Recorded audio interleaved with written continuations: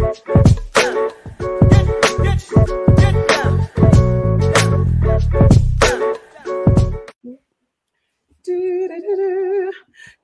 evening and welcome to Your Auntie's Good Never. Apologies for the late start, but it is what it is. It bees what it bees. How are you, my ladies? I know, I'm Auntie AK. How are you, my ladies? Good.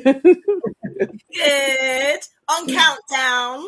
This time next week we'll be in foreign. Real, forgot. Yeah, it is actually this time next week. Baby. We'll be in foreign.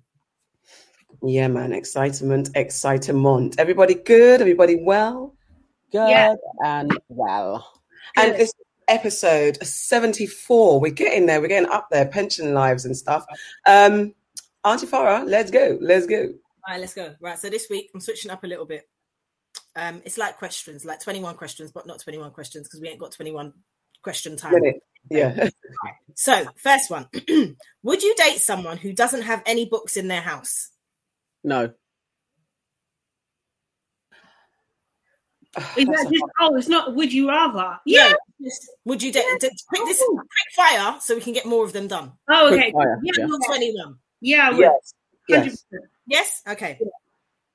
Would you rather never get angry? Oh, you didn't answer. Oh, okay. Yeah, I would. Not everyone have books, and in this day and age, you can have stuff online, can't you? You can have what are those things, Kindles and Amazon. Yeah, I probably wouldn't date someone with a Kindle. No, I'm judging. No. No, but people might get rid of stuff. You just said quick. Yeah, you don't get rid of books. In theory, if you don't read, it will piss me off. But it would I need to know why. But I couldn't. First date, we're not going to your house. Essentially, because you know what I mean. So it might not be that. So listen. Let's move on. It's going to be quick fire. Well, go on, fam. Right. There's a combination of would you rather's in here, right? Would you rather never get angry or never be envious? Never be envious. Yeah. Yes. Yeah. Never be envious. Who wants to be envious? That's long. Sitting there angry and jealous. No, man. Yeah. Would you rather? No, fuck that one. That one's shit. What do you think about marriage, Auntie Nana? What do I think? Yes, in this day and age, do you think it works? Yes. You better say yeah. Yeah. I'm about to say, I said no, I don't like it. Yes. Actually, I've been thinking that I think it's a great institution, and everybody should enter into it if they want to. I'm against it. Not against it. Each to their own, but I think it's unnecessary. Personally. If it happens, it happens. If it doesn't, it doesn't. I think it's a beautiful institution. If you can uphold it and maintain it, don't get into it if you can't maintain it, because that's bullshit. That's the end of my story. Go ahead. Yeah, I think you have to be clear about what your goals are in marriage. You have to both be on the same page. You can't be like one of these people who get married, but they're only getting married for the time. Ooh, sorry, Auntie Nana. Certain people, they just get married because they're living in the moment rather than thinking about they're going to be married forever. They're just married for the moment. Unless your partner is also on that same page, I don't think it's for you. It's not for everybody. Okay. Where was I? Hang on. What small thing makes you angrier than it should? Oh, okay. I have one at the moment. When people, so say if you're going somewhere or something and you ask for the address and they screenshot the address instead of typing in the address. Fucking annoying. I'm going to have to type in the address. Like, you know what I mean? Like, you're making it inconvenient. No, I don't want to go. How about that? Seriously. You've now got to actually type in the address yourself, rather than being able to click on it and like it sends you like copy and paste. You can't copy and paste a screenshot. No, you can't. That's annoying. Yeah, that's my pet peeve at the moment. I've got a few pet peeves. I can't draw on one. Imagine. I can't think of one, but I know I've got a few. Okay, yeah, I know. My one, it happened today, but my latest pet peeve is getting into an Uber or Bolt and they start talking. Like, I don't want to talk. And I don't know how to politely say I don't want to talk other than getting my phone out, which makes me feel sick when I'm on my phone in a car. So I'm just frustrated. That is my biggest pet peeve at the moment. I actually don't know what mine. I've got so many I can't think, but I can't answer because I don't know. My brain's gone blank. What's yours? People in shops that don't do their jobs properly. It's really simple. You've got one job to do. Just do your job. You know, like if you go to return something, because I'm returning a lot of shit right now, and people that just don't know things, so they just, rather than like learn, this is how you fix the fucking printer in the return box. They just don't. Oh, I don't know. I'm new, or I don't know how to do it. It's not broken before. That's really pissing me off right now because I'm doing a lot of buying and sending back. So that's my one at the moment. Last one. Would you rather be poor but help people become incredibly rich by hurting people? What? What? What would you rather? That's what? What is that? What's Would the? you rather be poor? Yeah. Oh, sorry, I missed that whole word. Yeah. Would you rather be poor but help people, or become incredibly rich by hurting people? Oh. I mean, that just makes anyone look bad if you said the second one. So, and Charlie's thinking. No, I know. Go on. I want to be rich, and the people I'm hurting are billionaires, fair. and then I'll give to the poor. And for what? It depends on what type of hurting, because I wouldn't want to be like, because not every billionaire is bad. Because it would, yeah. If I could get rich of wicked, evil people that deserve to be hurt, then yeah. Can I do that? If I could do that, then cool. But yeah, what is the hurt? Auntie Charlotte, you go first, and then I'll say mine. I love money, man. Like, but obviously, I don't want to hurt people. I just don't. I don't know. I don't know, man. That's probably. I usually have an answer for these things, but I don't. This is probably one of my first ones where I'm just like, nah, I'm not too sure. Okay, I would rather be poor and help people, because then I will live on in the kingdom of heaven, and it will come back to me then. Okay, then. My next life, I will be rich. God will reward me. The PC answer is on point and on lock. I know, right? Okay, who are we welcoming to the family? Okay, so this week, my welcome to the family is Elaine Thompson-Herah, who won the Diamond League 100 meters race. She also has now got the second world record, and they're saying it may be the first, because, you know, FloJo's, most of her records are kind of up in the air whether or not she was on drugs at the time. So, but she is the fastest woman in the world at this moment. So welcome to the family, Elaine Thompson-Herah. Welcome. Okay, guys. Ladies, what have you heard? This is now where we pick apart news stories from the past week. And, actually, hello, everybody. Do you want to say hi? Who's in the comments today? That's me. So, yes, Nee says, Wagwan, aunties. Answering the questions, he's saying he will never be envious. I think he's saying to his wife that she should order Uber Comfort and select that you want a quiet one as a preference, or quiet as preference. And saying to Auntie Farah, I have lazy customer service too, but he hears you. Do I know the people I'm hurting? Oh, asking if you would rather hurt people or be rich. Oh, what was it? Rather be rich and hurt people, or whatever. And Nicholas says hi, and Candy says hi. Hi, people. Hello. And Jessica. Hello. Hi, everybody. Hello, everybody. Okay, Auntie Nana, what have you heard? Okay, so this week, my story is the supply chain issues that various different outlets are saying that they are experiencing at the moment. I'm just going to read a little bit from an article that is on the BBC at the moment. Give me a second to get it up. And it's a really quick one. I just wanted to know what you guys' thoughts were on this, and if you've experienced it, and what your kind of contingency plan is. So it starts off with McDonald's has run out of milkshakes and some bottled drinks at restaurants in England, Scotland and Wales. The fast food chain said it's facing supply chain issues affecting availability of shakes and bottled drinks at its 1,250 outlets. An updated statement said it was working hard to limit the impact on deliveries and customers and had taken some items off the menu for now. It's confirmed the lorry driver shortage was one reason behind the disruption. Its statement says, as reported, a number of issues are impacting retailers in the UK at the moment, one of which is the nationwide shortage of HGV drivers. A wide range of businesses have reported problems and supplies because of the driver shortage. Last week, Nando's closed some of its outlets after running out of chicken.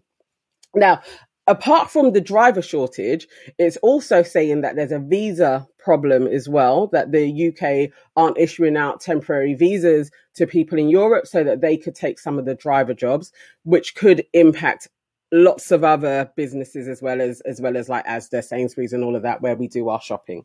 So again, what are you guys' thoughts on it? And do you have any contingency plans when all the food starts running out? Auntie Sade. What are my thoughts? Well, to be fair, like my cousin is kind of like, she likes to prepare for stuff. So she's been telling me this since last year that because of Brexit and stuff that we're going to run out of food. So she's been stockpiling. So I think I'll just go live with her for a bit. Do you know what I mean? Because she's probably sorted. But yeah, I don't know. I think we'll have to go for a readjustment phase, really and truly. Do you know what I mean? We're so used to having absolutely everything and anything like so accessible to us, kind of thing. It's a bit of it's a check-in, isn't it? Do you know what I mean? Just to say that, okay, if you do want to move out of this space, like move out of Europe, for example, you know, you got to readdress stuff. Do you know what I mean? That you can't have all the luxuries at your beck and call as before. And, you know, I don't think there's anything wrong with that, man. It's a nice little reality check for everyone in Britain, I think. Do you know what I mean? But in terms of, I don't know, we just adjust anyway. Most of those kind of foods I don't eat on the regular anyhow. So, yeah, it's not going to affect me too tough. Auntie Farah. When I first heard this story, I thought a few things. So when I heard that McDonald's ran out of milkshakes, I was like, "What? Are there no cows in England?" Like I didn't compute that it was because of the HGV drivers. So I get that now. I also thought Nando's ran out of chicken, but KFC didn't because it's Ken Fuckery. That's why. I also thought that. What do I think? So I think a couple of things. Like Auntie Sade said, it's about a readjustment in it. So it's kind of like going back home, like to like our home countries in like maybe the 80s when they didn't have so many things. And like say like you'd go back home and your great grandparents or whoever, your cousins or whatever, they would still like farm off the land. So it's kind of like going back to growing your own shit. I remember even when I was growing up here, my granddad used to keep rabbits. I know. And he used to grow tomatoes and like other little stuff. One of my old coordinators now, shout out Danny, him and his missus, they've got a massive garden and they grow everything. I would just be getting my fruit and veg from them. They also sell lots of like other products, skin products and things like that, which I get off them now. So if Tesco's runs out of certain shit, there's other places within our community. It's just going back to basics rather than having the accessibility of going down to the shop and buying it. You just have to think of other ways. So I think that's what I would do. I personally ain't growing shit because my fingers are not that green and I don't like nature like that. So I would just still buy off people. But yeah, that's what would happen. I've been noticing it, and it's been at first I don't know what did I think. I think everything was sold out. Why is everything sold out? And then I was like, oh, it's Brexit. And what's bugging me is water, because we buy our water and the water shelves are literally bare. I just sent my daughter to go and get water and she had to come out with little bottles because the big bottles aren't there. So that's actually the problem. Everything else is what the lady said, the other auntie said. We actually have an allotment plot. We have allotment plots down the road from me. So if I was that, I'm not. But if I was that, there is a solution. There's allotments down the road.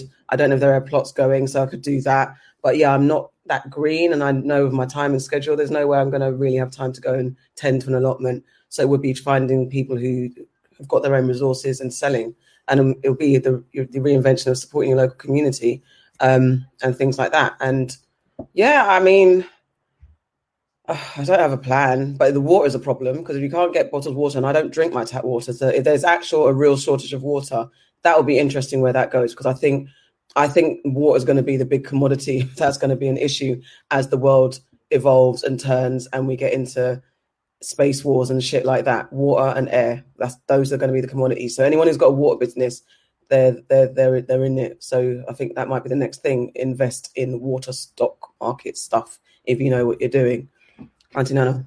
Interesting you say about water. watching The Breakfast Club, and Envy has a water company. He's got a water thing, and so is Bootsy as well, and Will Smith. Yeah. I forgot about the Smiths in there one, but as they were talking about water, and I was thinking, it's a bit strange. Like usually you think of like rappers and DJs, they go into liquor business, but it was interesting that they both had water brands. So 50 Cent had water, and then he sold it. He had water as well. He had water as well, and he sold it to Coca-Cola. Wow. Was it Dasani? Huh? Was it Dasani? No, the Vit water. Yeah. Oh, yeah, that one. Oh, yeah, that one. Okay. Yeah. But other than that, you guys covered everything really. I was more like, I quite like this. I don't know, like when things go into chaos, I kind of like it. I like the flux and the newness of going back to basics or figuring out another way to make it work for yourself. And I also like when English people are moaning, because then it reaffirms like, you guys are idiots. You voted for this Brexit shit. So yeah, I'm interested in how the country's gonna like survive these moments. I mean, if all the fast food places lose that, obviously it serves certain communities who don't have the means to get food that is more pricey. The jobs as well. There's like jobs and stuff like that. But 100,000. Did you say McDonald's? I can't remember how many you said. How many? Oh, the restaurants? No, it's 1,250. Right. So that's like a lot of jobs. Yeah, jobs. Yeah, there's that. Otherwise, forcing people to adjust the way they eat, not a bad thing. But yeah, there's repercussions and knock-on effects. What are you going to say, Auntie Sade? No, I was going to say something, but I know, okay, I'm just going to put this out there. I know it's rude, and I don't mean it the way I'm saying it. It's rude. But I was just going to say maybe they should drive the trucks. What, the people who don't have jobs? Yeah, that's a fair thing to say. That's not rude, really. It's like redistributing the job, changing your job direction. But yeah. But didn't the government say that about? The government was saying like people that are in businesses that are closing, like people that work in clubs or people that work in events, go and train to do something else. It's not that simple. You dedicated your fucking life. So I should go and be a long distance driver. That is exactly what you just suggested. That is exactly what you suggested. 100%. People retrain and drive the trucks. But to be fair, like if things are desperate, that is an option. But where are they driving the trucks too? If the shops, I'm about to say the shops are shut down. Yeah, just driving trucks for no reason, and the problems that come with long distance driving. There's a lot of problems with it as well. True. Yeah, a lot of isolation. Yeah. Mental health issues. To be fair, I don't know, I don't like people, innit? Right. I mean, don't they say that HGV, they make a lot of money? They say there's a lot of money in it. It's like you're on mute, Auntie Sade, sorry. Sorry. What was that woman's name? She used to be on Dragon's Den, and she had like a really strange hairstyle. She had a bit of a hunch, but she had she have a trucking business, so she made millions basically. Is that the blonde one? Huh? Is that the blonde woman? No, dark. She had dark hair. Oh, okay. I might stop. I'll look it up, but yeah. But anyway, she had a trucking business. That's how she made her money. I was just like, ooh, this is. I wouldn't think about that, but yeah. That's like TFL. They make, for what you're doing, driving in a tunnel for days on end. Like you get money for that. And a good pension and all that type of stuff. So Yes, Red Border. Yeah, Hillary, yes. Train drivers make a lot of money, but again, it's a lot of isolation, and it's a lot harder than people think. I know people exactly. sit there and press buttons, but one of my best friends is a train driver, and trust me, I've had to listen to everything. Shout out Earl. And it's a lot more complicated, according to him. And they do have people's lives, and they have to know how to fix the train and all that shit. They got to know a lot. Yeah, it's not an easy job. Yeah. And I know I'd be asleep at the first. Listen, I'd be bored out of my nut, and I'd be like, "Fix what train where?" I know. I think I could literally. I could watch 2 Netflix shows while I'm driving. It's nothing. I was just about to say, don't they listen to music in there? Listen, music. You must. They must not allowed to listen to anything like that. They've got to be fully focused. Oh yeah. In the event of anything can happen, and then they've got to have. Do you want your train driver listening to music? Exactly, it's true. I don't know. You don't. You don't. I want them to stay awake. So people jump out at them. There's things on the train tracks. They have to know all the different routes of the trains, so that if one track fails, they know how to switch to another one and where it goes. They have to know when the light's going to go red. It's a lot. Like when he said it, because at first I was like, "What? I could drive a train." Then he started explaining that. I was like, "I can't drive a train." No way. Yeah, I couldn't even stand on the reception and have people asking me questions and being rude, all that type of stuff. So on the kiosks and stuff at the turnstiles, let alone drive a train. Anyway, let's get the comments. Just Red Border saying logistics is big money. To be honest. All right, Auntie Sade, what have you heard? Oh gosh. Okay, right. Sorry, let me just apologize, because the reason that we're late is because of me. Because I've had a really busy day. So if my story isn't like super banging, that's because I've just been super busy. No caveats. Yeah, no. We're the aunties and we've got things to do. Do you know what I mean? Like we're business women. We've got lives. I'm just saying, usually I'm on point, but today you're still gonna be on point. Today I'm off.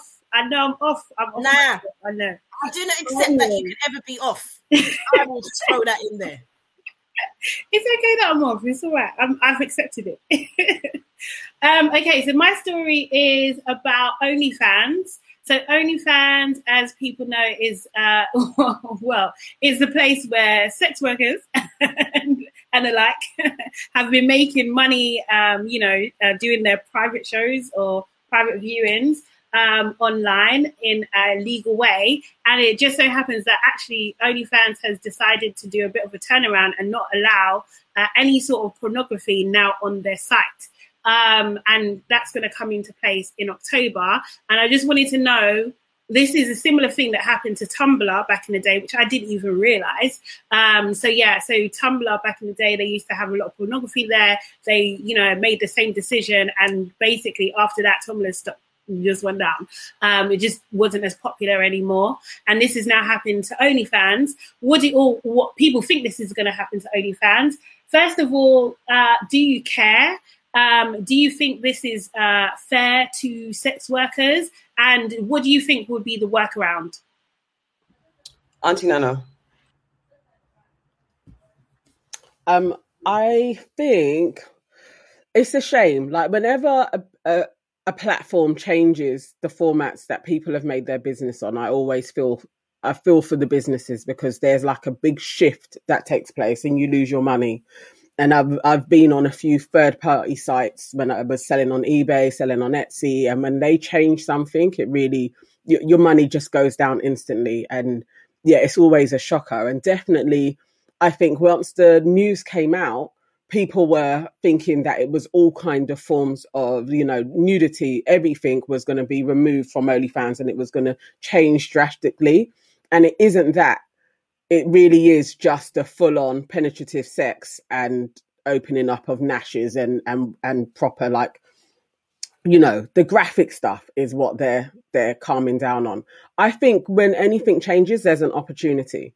So I would really like for the people that's on it to get their own website set up. Like you do have like 2 months to actually start filtering people through to your own sites and just creating that space so that business isn't shot out of the water. But then also for some other software developers, social media platforms, this is an opportunity for them to actually go in there and cater to this market, because obviously it's thriving. lots of people appreciated it. They thought it was safer. It's like that somebody else can create a next OnlyFans and keep it moving. So I'm interested to see where it moves on from, and how OnlyFans can be used differently. Maybe it'll be similar to Patreon or something. Maybe we'll find ourselves on OnlyFans in a few months' time. Who knows? Auntie Farah. Pretty much what you just said. So Megan Barton, whatever, and Hanson, who what used to be she was in one of the flipping Love Island series a couple of years ago. She makes 800,000. I think it's a month or something like that, off of OnlyFans. So there's a lot of people who rely on this as their income, and she's come out and she's publicly said that, you know, people should be able to do whatever they want with their bodies, and this is making it seem like sex workers should be penalized, and it's a bad thing that they're doing with themselves and all this stuff. But you're right, there are absolutely lots of other sites that people can go on that are similar to OnlyFans. They're not as well known, but there's a lot of these sites started popping up when OnlyFans did, as alternatives. So there's other things that they can do. I will say though, some of the stuff that has been on OnlyFans, I have felt should be looked at. Like, remember we did that story about, what's that rapper? Blueface or whatever his name is, and he had like the chicks on there and they were getting tattoos and they were doing all these. So there's something sometimes, because there's no laws, like they do what they want. So I feel like there should be some sort of regulation, not necessarily this extreme, but they don't want to be a porn site no more. They made their money in it. They're probably trying to clean up their act and go in a different direction. So I don't know, man. People just need to look elsewhere, I suppose, and do things that you said, Auntie Nana. Do your own website. Filter people that way, then you keep all the money.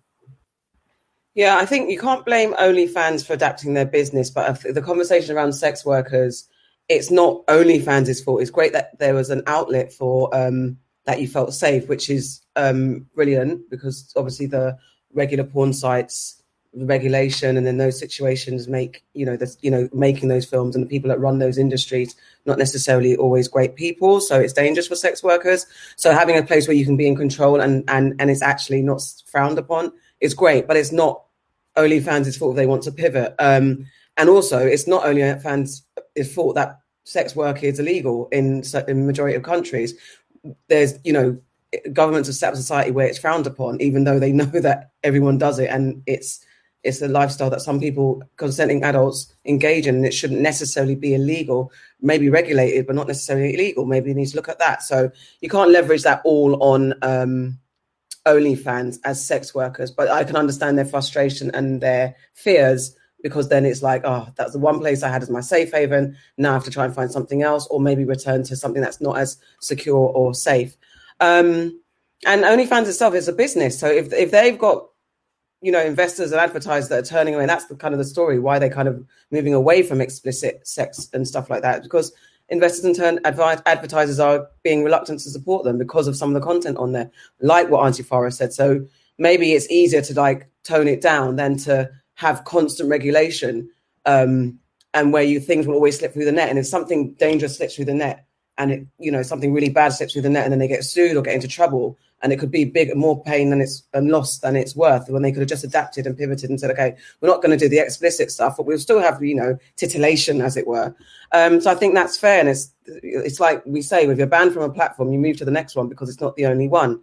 And I mean, I can understand people being stressed because, well, I don't know, the stats that I saw, that more than 300 OnlyFans creators reportedly earn at least $1 million annually, while 16,000 creators make at least $50,000 a year. Obviously, that's American stats. But I don't know, of those creators, how much are doing sex and explicit stuff. So we don't know the numbers, and needs to see those broken down. And also I saw that the site's fastest growing areas now, fitness, music, and fashion. So it looks like they're even going to go and focus on those type of industries and areas, and looks like they're possibly moving towards a kind of YouTube type thing. So it is what it is. Business is business. It evolves. They don't owe anyone anything, as long as everyone's contracts are upheld and they get their money that they're owed and all that type of stuff. I don't think they owe anybody anything. It's their own, whoever owns it. I don't know the person or the people behind it. They don't really owe anybody anything. But yeah, let's look at how sex workers are further protected. Auntie Sade. Yeah, like I definitely hear everything your aunties are saying, but I do think like there is a bit of a not a double standard, maybe more of a punch in the face that's to the sex workers because they built OnlyFans. Let's be real. Do you know what I mean? Without them, they wouldn't have the publicity, they wouldn't have the eyeballs, they wouldn't have the reach that they have, they just wouldn't have the status and the market share that they they currently do if it weren't for them. So like it's just like it just reminds me of like black people on TikTok, for example. Do you know what I mean? Build the platform, but now we don't give a shit about you. We're just gonna do what we want.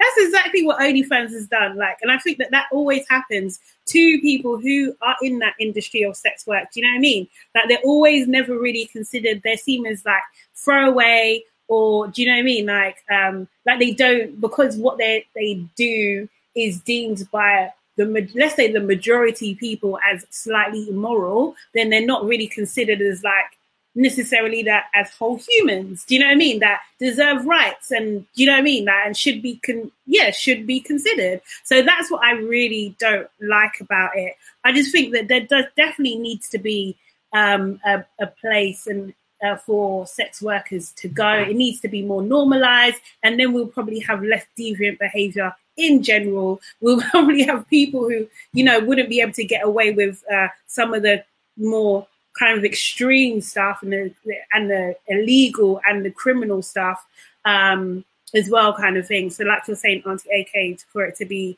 regulated and stuff. But generally, I just think like you can never rely on a platform anyway. Do you know what I mean? But I do think, and that's it, whether it's like Facebook or I guess that's Instagram too, or Twitter, or whatever. You can't rely on any platform or one platform for your business at all, whatever that is. I just think, I think it's a bit of a punch in the face to them. That's what I don't like about it. I definitely see that. I think I saw a clip of Little Boozy on The Breakfast Club, and I'd heard about him being banned off Instagram for all his nonsense and his antics, and I just like, oh, whatever, that's nonsense. And if he's being explicit and breaking their rules, then obviously he should be taken down. But when he was talking, and I've never really taken any notice of him, I was like, because his point was to the guys was like, I'm not. There's other platforms. There are other accounts who do explicit things or things like that, and they maybe get taken down, they get put back. But yeah, I think he's got. I don't know if he's banned for life, but he keeps getting banned and taken down. And he's like, he had money, real money coming in that's going to his people, and he's paying people and stuff like that. And he felt like there's a little bit of a conspiracy that when black people are making money off these things, they find a way to shut them down. Now, I don't know the extent, and I do know he had the girls twerking and showing off things and maybe doing the most. So again, I stand by, if you're breaking the platform's rules, then you can't really complain. But what he said, and I don't know if any of you aunties know and have seen what he was up to and whether it's fair that he's banned from Instagram. Did I say Facebook? It's Instagram. Instagram, he's banned. Yeah. So I was just wondering if what he's saying potentially true, and it's similar to like if people are making too much money off a platform, I don't know, and then maybe they feel like they're paying out too much. I don't know if that's even viable in their business model, if that's something that is a thing, a conspiracy. I think it's not even a conspiracy. Racism is real, and it does go through everything. And how he explained it, the woman who actually, the piece that was the thing that was the straw that broke the camel's back, she was only suspended for 3 days, and he received a lifetime ban. Like he cannot. Well, he's back on there, but he's back on there under like a dodgy name. He had 6 odd million, and now he's on like 500,000 people. So I do think there's injustices in it, and they can target black businesses in that way. They're definitely, just with everything, it's like the police. They're more heavy-handed when they're coming down on a black business than they are with other businesses. There's more, they throw around the fraud word more, scams. It's like there's just a heavy-handedness that the other people get leeways to kind of fuck up, and you're going to get a sorry, don't do that again, and you can carry on. Similarly to sex workers, I think it's the same. It's like there's just a very easy cutoff. You'd have somebody spewing race hate and their platform will not be removed. You have somebody showing a bit of titty, they're going to get removed. And it's like, actually, that the race hate is more dangerous, but somehow you're going to see the titties as more offensive. It doesn't add up. No, definitely not. And if you think about the amount of times that something will be posted, like with like in support of, say, like Black Lives Matter, for example, and it might not even say Black Lives Matter, but the video will be taken down because it says content offensive or something like that. But then someone, as you said, can post all this disgusting stuff, disgusting racial stuff, and nothing will happen. Again, how long did it take for them to ban Trump on Twitter? That was a very, very long time, and he was inciting violence. That took a very long time for that to happen. I did notice, I think it's not just to do with sex workers. I think it's when it's political as well. Because the other day, Danny DeVito, did you realize that he got his, did you hear that he got his verification status removed? So his blue tick, he basically was backing the unions about something. And then when he put it out there, his blue tick status was removed. And then I think people questioned it. And then they said, oh, they didn't explain why it was removed. And then they put it back. So, but it was literally just after he came out backing the unions and saying, I'm in support of this shit. So it's always this political as well. They know what they're doing. That's insane. I didn't know Wow. I always think that, you know, behind these companies is people. Do you know what I mean? The people that, do you know what I mean? We don't know what their political points of view are. They have access to so much data and stuff, and like obviously there's policies and stuff and everything like that, but you know, if people have a what do you call it, an agenda, then they can abuse their positions and stuff. Also as well, I was thinking, like, I wonder what OnlyFans motivation is, and whether they're trying to like go public or something like that. Maybe that's the motivation behind it. Yeah, because it could be, like I said, if they've got other, because it's also that it's a bit similar to when people like, Kevin Samuels is a stretch, but when someone notices that this is a trend, I'm going to get rich off this trend, but maybe your core beliefs aren't of that trend. So you're going to ride the wave until you get to the next point. And the next point for them possibly is moving into be a competitor to YouTube and those other and streamers and all that type of stuff. So we were just riding the backs, metaphorically, of the sex workers, made our money, and now we're off because we never really cared about. It wasn't a company potentially that's like it's not like YouPorn or Pornhub or anything like that. It was maybe trying to ting. Why are you flipping your lips? Me? No. I was not because of what you're saying, because I think that Pornhub and YouPorn, they're not for sex workers. That's why. No, I know that. I'm just saying that they start with the intention that we're going to put out sex for people. They're not for sex workers, but that was their brand. That's their intention. But OnlyFans, I don't know if they're people behind it. Their actual intention was that this is about sex. It's more like this is a place where you can make money and do whatever you want. Do you know what I'm saying? Yeah. So that's the point. So yeah. It's interesting. Very interesting. Let's get no comments. Any comments on it? Just Red Bordered, just referencing that it's a sign of the digital gentrification. Very true. Very, very, very true. All right. Okay.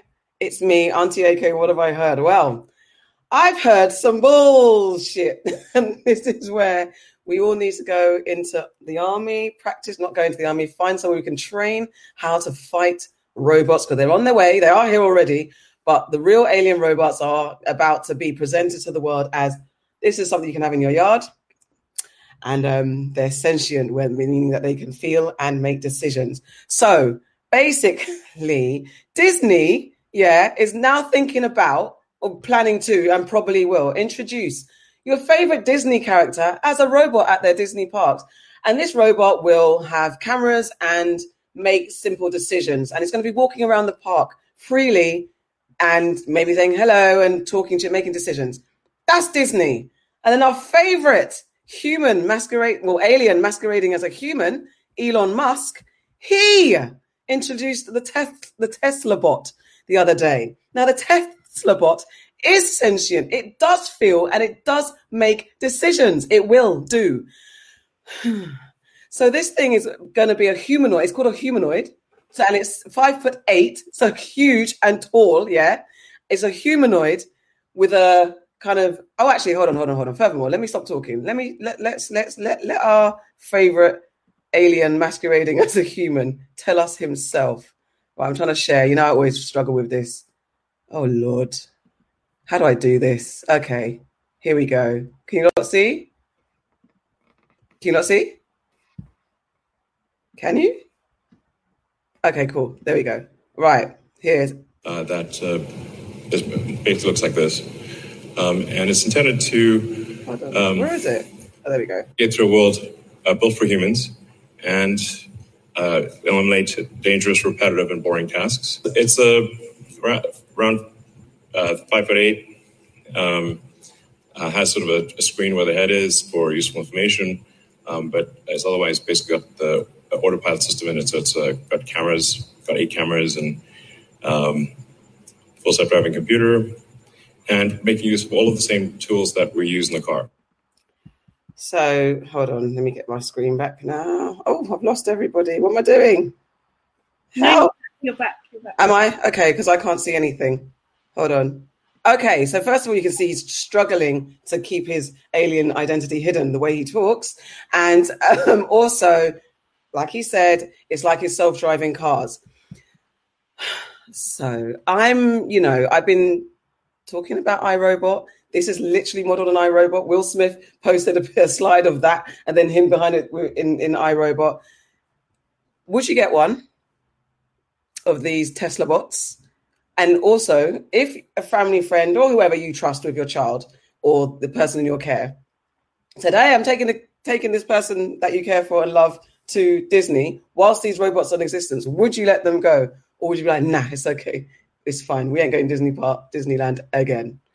Auntie Farah. Okay. Couple of things. So Mr. Musk said that this is going to be ready by next year, which means that he's already got one in his yard. Man's not putting that stuff that he hasn't tested himself. They were probably some of them sitting in the audience with the people and they didn't realize this shit. It's probably Westworld around there and they didn't know.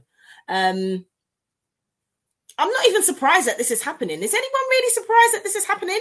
Let's think about it. The other day, didn't man go to the atmosphere to get his his latest details? Wasn't it him? Or he was one of the ones that's going? They were all getting their information from the aliens. Every day we're hearing about what's happening with the aliens. They went to get their orders and then he came back and said, this robot's going to be ready soon. I'm not surprised. And also, who knows if he's funding the ones that are going to Disneyland? We don't know. So when he presses the button and then they all attack all the children at the happiest place on earth and it's got everybody there and they're fucking pick me. Nah. I'm good. It's a no from me. I'm fine. I'm not going. Egypt's not going. We're not going. No. Auntie Sade. I think one step further. I think that's what he actually picked up. I don't think he just went to get me. I think he brought back. He brought them. Yeah, he brought them. He brought them. Do you know what I mean? Maybe he brought that back. They're like Transformers, like in a little box, and then he's opened them up now, and they're like big. We're putting them in water, and they've grown now. I think I don't know, man. I think we'll adapt. We'll just adapt. Like, I think that as humans, that's what we do. We adapt. We survive everything. We've been surviving since the beginning of time. So I just think like there's... Say again? We haven't though. We have no, I mean, but we're still here. Do you know what I mean? If not, we wouldn't be here. Do you know what I mean? There's some species, they ain't here no more. The dodo is not here no more. They didn't survive, you know? But we did. So I just think that I think we'll find a way. I just think, like, especially like with Black people, right? There's always like a way to control things. There's always someone's going to hook it up. Just like you got your certain people. I won't bait anyone. Certain people got like a certain special fire stick or whatever. I kind of figured they could get all the channels. Do you know what I mean? There's someone's going to get a robot that can hook up everything. Do you know what I mean? That's what I think it's going to be like that. People are going to have like cool versions of their robot. I think it's going to be probably like a little fashion statement. So no, I'm not. I'm more curious than anything. Yeah. And I think there'll probably be ways on how to defeat them. Do you know what I mean? Like if they do I mean, the robots probably will kill us in about a century or two. But I think there'll be ways on how to, try and fight off.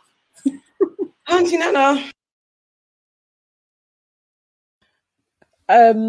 I would. I mean, there's already robots in Disneyland already. They're already there, and kids run around them and everything else. But these new ones, you remember the Channel 4 series Humans? Yes. I love that game. Yeah. And I think, but I don't think it's going to be in my lifetime, though, that we're going to have the robots in the house or in the workplace that does all the menial tasks and all of that. I don't think it will be in my lifetime. Probably in my son's, though. And we'll deal with it. But they probably will be the next run of humans, like how we've had so many different types of humans come along, like the Sapios and and we're another, I think they say that we're like the 7th generation of humans that have been on Earth. That's us. And we were made out of parts of another type of human that were bigger than us. Yeah. The robots will probably fuse with us and they'll be the next set of humans. And our form will go. That's some Terminator shit right there. But it's okay. Like, do we want to stay here forever? Like, really, who wants to stay here forever? Like, we're not the greatest example of human species anyway. So if the robots come along and they're better, they're more efficient, they're better for the environment, they can deal with animals and they don't try and kill everything, let them reign supreme. I just want a bit of me in one of the robots so that I can carry on. I would like that to take place. But I'm not scared of it. I would have one in my house. Not first generation, though, like third generation robot. Do you know what? No. Yeah. I feel like first generation is the dumbest one. The 4th, 5th, 7th generation is the one that's learned everything, is the one that is iRoboted and is like, knows us inherently, knows our minds, has already programmed enough of us. It's the further generations that have evolved. That's the ones you got to worry about. First generation's dumb, and first generation, it just kills because it malfunctions and it's going to just kill you. I think the malfunction is maybe, but I think the ones... The first phones, the mobile phones that were first out, they were shit and they were breaking down and they were burning and all types of things were going on with them. You want to... Nah, not me, Papa. I'm good. Listen, first of all, I'm not getting one, but if I was to get it would be a first generation because it will break and go and stop at the door. It's not going to kill me because it's not going to get that far. No, it's okay. All I'm saying is that I do not want the ones that have had time to evolve and study the land. I'm just not having it. Generation 10, no, thank you. I mean, I was going to say that Elon's the guy that in 2017, apparently, he was talking about, there's 5 to 10% chance of success of making AI safe. Now in 21, you're about that life. He said in 2020, there was a risk. He's speaking. In 2017, he said there's a 5 to 10% chance of making them safe. Then 3 years later, he then said there's a big risk by 2025 that humans are going to be overtaken by artificial intelligence. And so this same man who's been issuing warnings is now behind iRobot. And apparently he helped found the Artificial Intelligence Research Lab, OpenAI, whatever it's called, in 2015. So man's been talking nonsense and I don't know what's going on.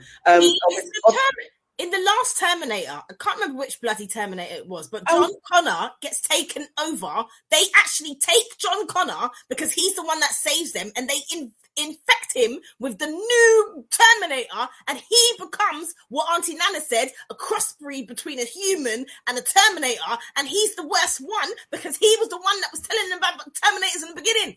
That's him. That's what he is. That's what I'm saying. And I think, what we all need to do is get deeper. If you're not into sci-fi, just get in deeper into sci-fi and start learning the ways of how to rebel. Because you've got iRobot, you've got The Matrix, you've got AI, artificial intelligence, you've got bare sci-fi films that have been around since the 20s. You've got books that were, the genre started from before that. There's lots to do, lots to research. Just get your shit together. And I think that, I don't know, when I went down my rabbit hole of looking into this, there's a company called, I feel like you would love this. There's a company called Clonade, right, who apparently cloned baby Eve. Because my thing is that I think scientists, obviously, it's illegal to clone humans, right? So obviously they're going deeper into working with robots and stuff because they can't clone humans legally. Well, they're doing it behind the scenes, but at the moment they can't. So just on my journeys of trying to explore what's happening with these aliens, there's this company called Clonade who apparently cloned baby Eve in December 26, 2002.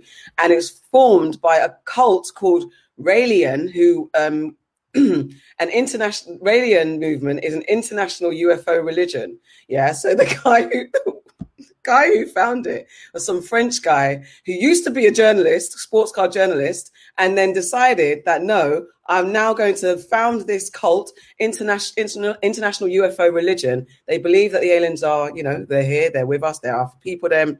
And he said that him and his people say that aliens have been visiting him since the 70s. And they told him that they had created all life on Earth through genetic engineering. So this is all part of it. You can join the Raelian cult. They got a website and everything. So it's www. Can I stop there? And I'm stopping you because can I just say you're doing the most? And when these people come for you, I can't save you. So I beg you stop right there. It's out there. Yeah, but it's out there. But you don't need to promote it, and you need to stop researching it because they're going to be like, we have a victim. We're going to comfort her. Who are her friends? No, stop. Hey, it's out there anyway. So if you want Nana that wants to get swiped. Like, she's like, take me now. Like, I'm good.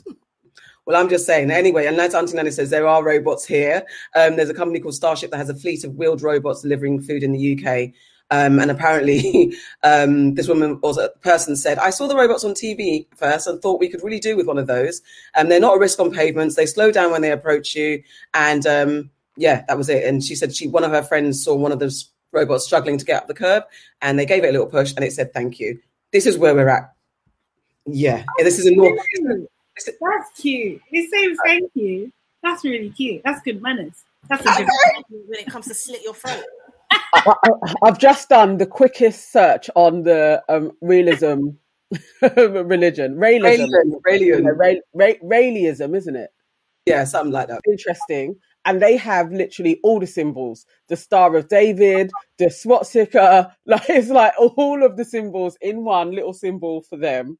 Although that we all should know that the swastika actually is a legitimate symbol in Hinduism that actually has quite a bit of power, but they switched it round. These guys are using it the right way round, like the powerful way. They sound very interesting. From the little skim read I did on Wikipedia, I would go to one of their meetings, like just to sit there and see what they're talking about. I think it's cool.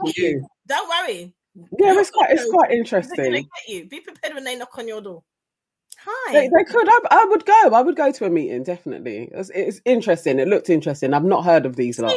You see, like in horror films, there's those people, and we say, why are you running towards it? Like you say that about it's usually not people of our persuasion, right? Yeah. However, Auntie Nana, you're one of those people. Yeah. Oh, look. No, I'm going to bamble in and freeze. So I'm dying in the first. If you saw me in a movie, no, I'm gone in the first 5 minutes. Like I'm going to be that black person that trips and is gone, like very quickly. I don't believe it. So everyone will have an iRobot in their house, yeah? I said no. I would. Not a yeah. I would use a robot for menial tasks. I would. I think it's going to happen. I think would have to have it first, and I'd have to come around and see it and be like, okay, maybe, but I'm not going to just go out and get it. It would have. I want it to have like no arms or something. I think I want it to just like. There's what's the fully formed? I don't want to wake up in the night and it's over me. Could happen. What's the series? There's a series on Amazon. It's a sci-fi. I can't remember. I have to look for it. And I think it's an anthology type series. And unfortunately, one of the robots in that futuristic series didn't have arms, just was and just shot the people them to death. If they're gonna do it, they're gonna do it. It's like a new form of humans. Like they're gonna do it. But when you were talking about Terminator, I was thinking of the writer, the original woman, Sophia Stewart. She places herself as the Oracle from the Matrix. She's like her writings are messages from God. Like it is prophecy. What she's written down, what was stolen from her, is all prophecy, and it will come to pass if you look deeply enough. Like you'll see that it's already happening now. But definitely, she said I watched her speaking about Terminator, and she is like, this is a reality in a reality somewhere. Or will be a reality and a reality here. It's like it's gonna happen. So there's no point in being scared. What do you say? It's the multiverse. Yeah, definitely. Basically. So everyone's sounding less and less. All the sci-fi nerds, this is your time to shine. You've got all the info. This is what it is now. Watch the films, read the books, get your manuals, get your shit together, get your notes together. Because shit. Let's get on it. Okay, so Nicholas says, our ancestors are looking at us and wondering what the heck. Whatever happens, let's hope the black ones are on top this time. We have to win at something. And then also goes on to say, do you think they need a COVID passport? Candy says, so we're all going to have robot grandchildren. And Nee says, don't mind Auntie Nana. She didn't even want a Google speaker in the house. Mate, I don't want Alexa, all of them things there. No. But we have it. Serious? Yeah, no, I didn't want it in the house because that's just recording you. Right. Yeah, I must admit, I was quite anti that, and I love my Alexa. I don't use it. It's probably recording you, man. That's what made me get it, and it was on sale. I was like, fuck it, innit? Yeah. No, we got ours given free, but we actually have 3 in the house. There's only 1 that's plugged in, but there's 3 of them in the house. I like it. Yes, you don't need another recording device, do you? Like, it's like you've got your phone, you got your laptop. Do you need another one feeding more information to Google, really? And to Elon. And to Apple. And to Tesla bot. Tesla bot's coming.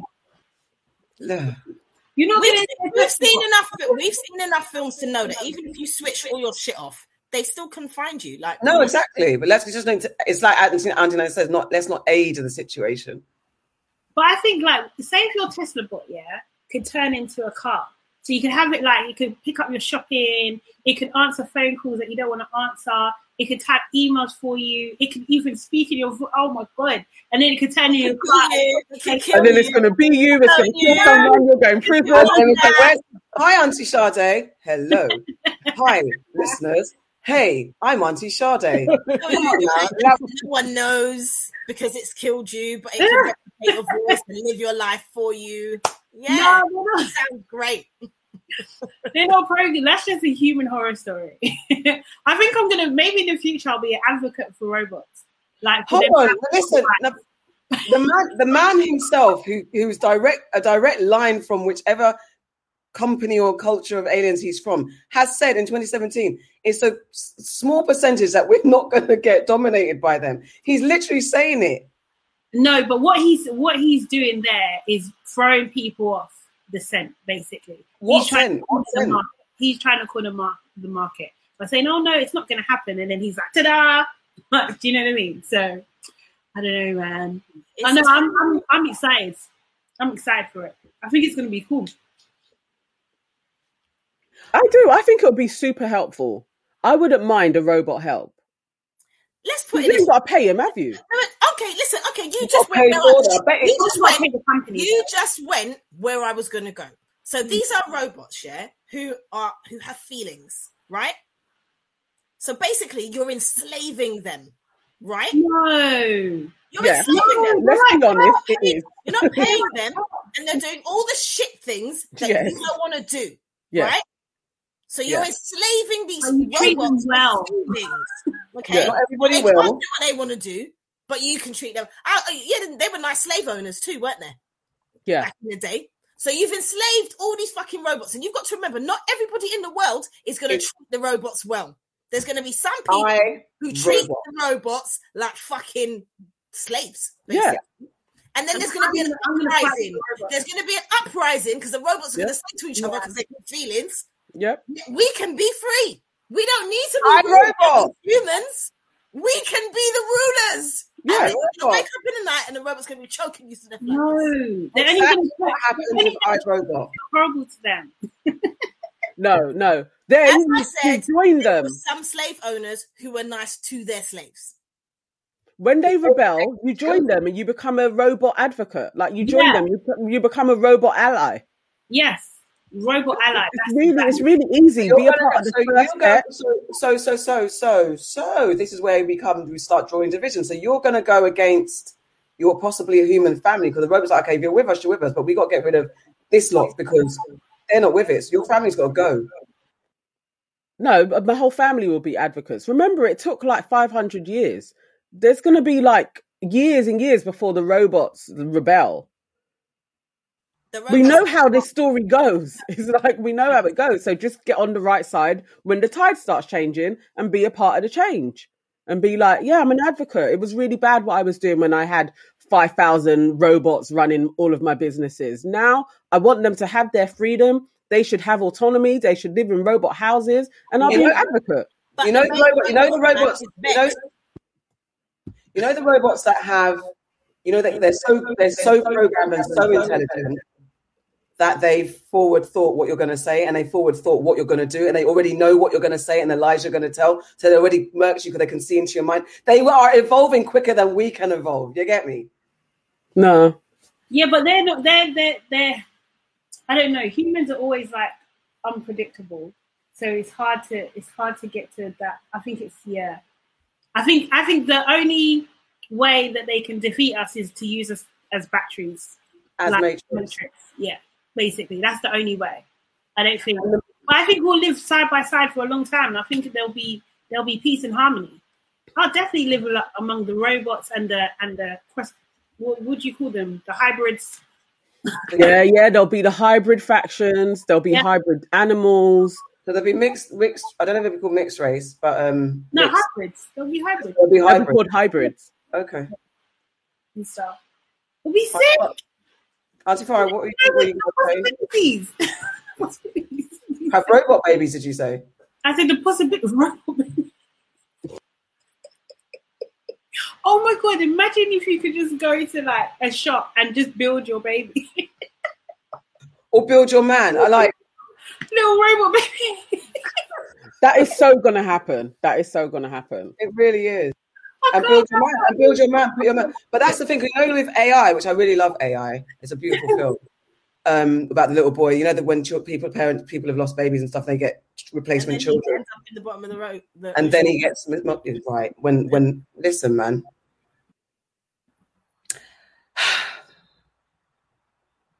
Let's get the comments. Okay, so Nicola says that sounds like Knight Rider on Sade. The Tesla turning into a car. Anyway, sorry. Ronald says the robot version of ADOS will demand reparations that will be paid in digital currency. They will. They will. And Nicola also says, am I the only person? Oh, sorry, your internet's working. Refresh, Nicola. Refresh. Get back to this. Anyway, we shall see. I don't know, mate. I might be with the Rebel Underground. I might be the Will Smith of this shit. Auntie Farah, what have you heard? I heard that y'all mad. Okay, so my story is about ex-Prime Minister Tony Blair and his recent comments about the withdrawal from Afghanistan. So Tony Blair has said that the withdrawal was driven by embellic slogan. Hold on, I need to get his exact words. One moment. He has described the decision to withdraw troops from the country as tragic, dangerous, and unnecessary. Now, this is the same Tony Blair who 20 years ago basically made English troops go to Afghanistan and then following did the illegal war into Iraq and Iran and all that, Iraq, sorry.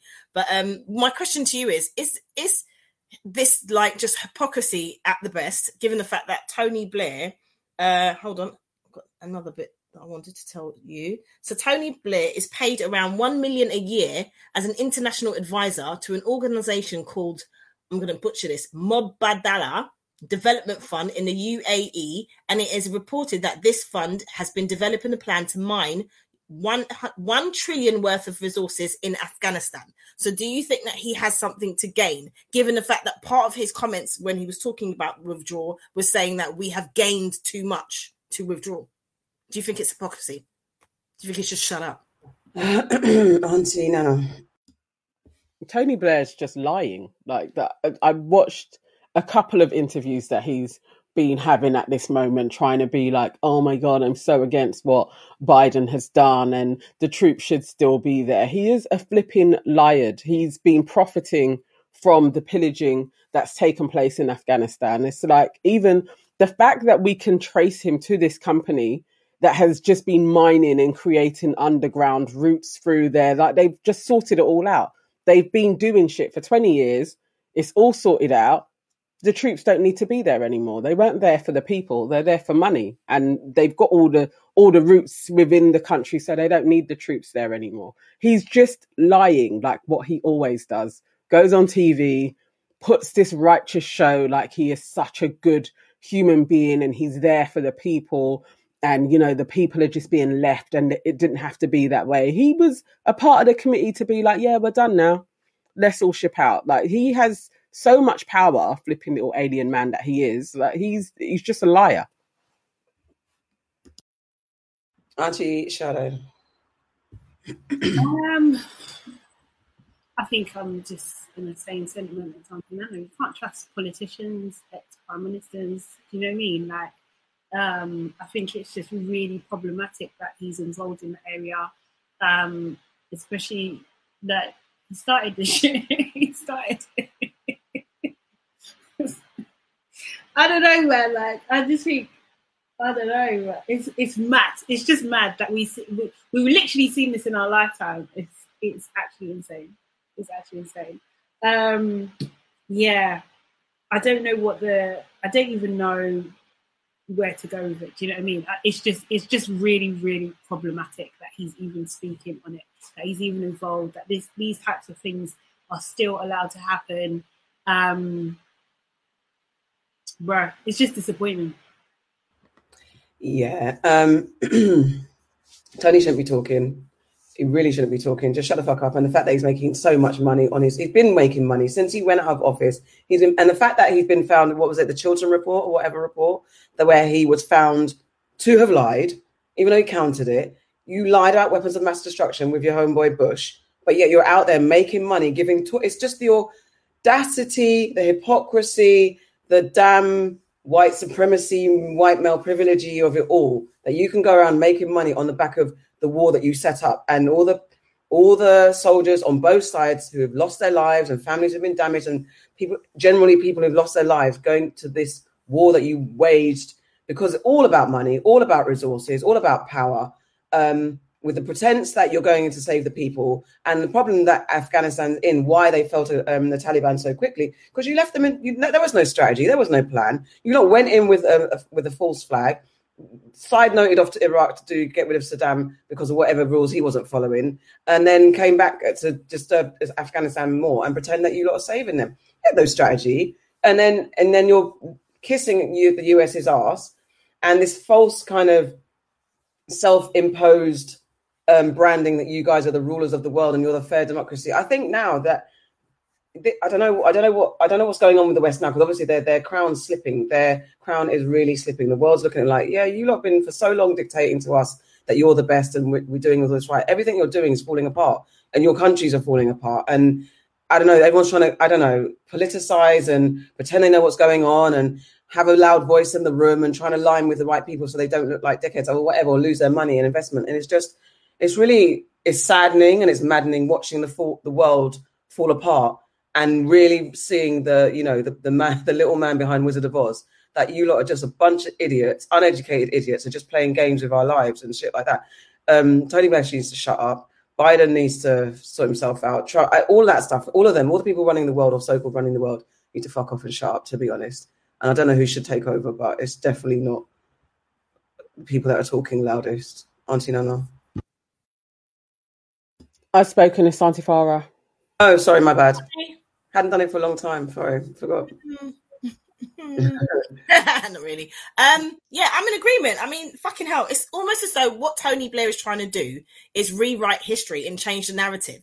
Because he started this shit, like everyone has so eloquently said during the course of this discussion, he now feels like you started this shit, and because you didn't have a plan and you were doing it for your own personal gain, everyone's going to be able to see that. Like you said about the man behind the curtain, the wizard behind the curtain. That's what they can see. They can see, and it's just exposing him for his nonsense once again. So what do you do when you're being exposed? You come out and you kind of retaliate, innit? You try to fight back. And that's what he's doing. He should just be quiet. There have been so many lives lost during this whole thing. And as we all said last week, it's the way that they've left is not good, because, they've basically set the house on fire on their way out. but they never ever had a strategy. Tony Blair is making money off of this, which is why he wants it to continue. And again, as I said, he wants to rewrite now. He wants to change the narrative. I read somewhere, and it was like, hold on, let me get it. I read somewhere, and it was a statement that I think is very true. And it says, the final duty any prime minister owe his successor is silence. And that's true. He should just shut the fuck up, because he made mistake on mistake on mistake on mistake. And people come in and they do what they can for their own personal gain. Again, I'm going to use that word because that's what he did. And they get on with it. They don't start commenting all the time about the next person. Even fucking Biden isn't going on about Trump. He's not saying, oh, well, Trump actually started this, get out, I'm just following it through. He's not even saying that. How long could they have stayed there without a plan? And yeah, it's just all nonsense. It's hypocrisy. I feel the only people I feel sorry for are the people in Afghanistan that are actually suffering as a result of this nonsense that the Western world went and did. That's it. Yeah. Let's get the comments. Have we got any? So just Red Border saying the Chilcot report. Yeah, that's it. The Chilcot report. Blair is the devil, basically. To be honest. Yeah, he just needs to shut up. That's that on that. Not much to say about Tony fucking Blair, eh? Now it's time for me to get my information up because I've lost everything. Hold on. Is it my favourite part of the day? Is it? Time for ding ding ding. Oh no, I'm not ready. Hold on. Ding ding ding ding ding ding ding ding ding ding ding ding ding ding. Aunties know best. Aunties know best. Aunties know best.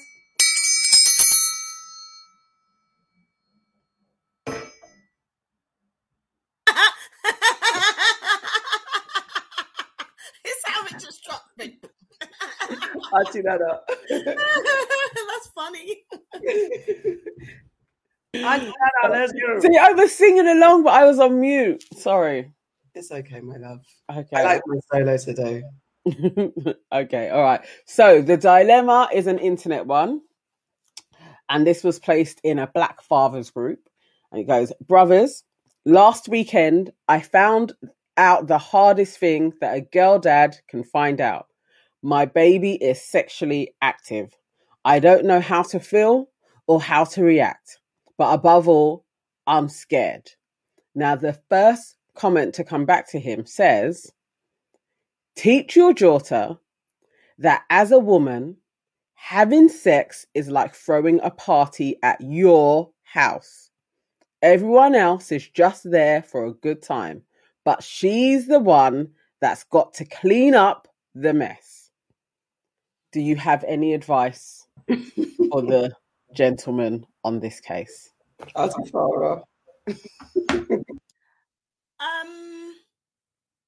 It's more of a wish.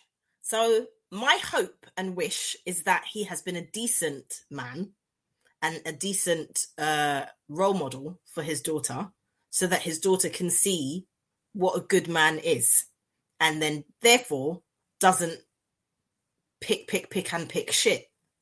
Do you know what I mean? Because if you see that if you have good role models in your life, 9 times out of 10, I can't say all the time, but if you have good male role models in your life who you see treat women respectfully, that's what you're going to want back. So even the fact that I hope she's been able to have a conversation with him. So, hopefully he hasn't been a dirty dog who's about to reap what he sows. Don't know what else to say. Auntie Sade. Oh God, it's just, I just find this kind of whole narrative about, dad's been so scared of their daughters having sex, just so boring and just so tired. Do you know what I mean? And then just she's going to have to clean up the mess. You're just invoking shame already. Do you know what I mean? Why would you say that to your daughter? What? No, that's the comment. That was the comment. Yeah, that's the comment. That's what I'm saying. But why would you even that? You're basically suggesting that you would say someone to say that to their daughter. Why would you do that? Like, that's just, it's given a really unhealthy, opinions, or it's cultivating really unhealthy opinions about sex and female sexuality as well. And I think like men should be more supportive to their daughters rather than trying to,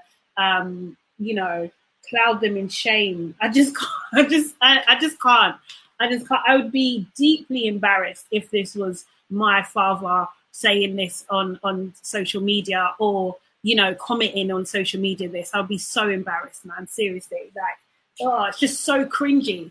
And also, are you saying this to your sons? Like, do you know what I mean? Are you saying this after that kind of thing? And it's just like, it puts the onus on the woman as well, kind of thing. It just lets off men altogether, really and truly. And I'm just sick of it, really. Yeah, it's the same. Everything you said. It's just that it's such an important moment in a young person's life whenever they choose to lose their virginity, and then the parent makes it about them. And I'm not saying that, you as a parent, you can't have those kind of feelings and like, oh my gosh, and thoughts and stuff like that. But that's not how you project onto your child, because no matter what, they've done it now. So what's it got to do with you in that respect? What's your business? Why are you getting? And it's always that thing like men and their daughters. Oh my God, because you know that she's going to be meeting 1,001 of you, and that's what you're scared of. It wouldn't be that if you knew that her options, especially with, her options are going to be reputable men and reputable young men or whatever. You know that the options are probably 90% scallywags, and then there's the more eligible bachelors that you might approve of few and far between. I think, and the person commenting is giving that fear of God, shaming the girl, making her feel like. And the thing is, all he said was that she's sexually active. Didn't say she's out there having multiple partners and doing the most. And if, that comment is as if to say she's out there opening her flower to every man that shows his hose to her. It's dumb. It's nonsense.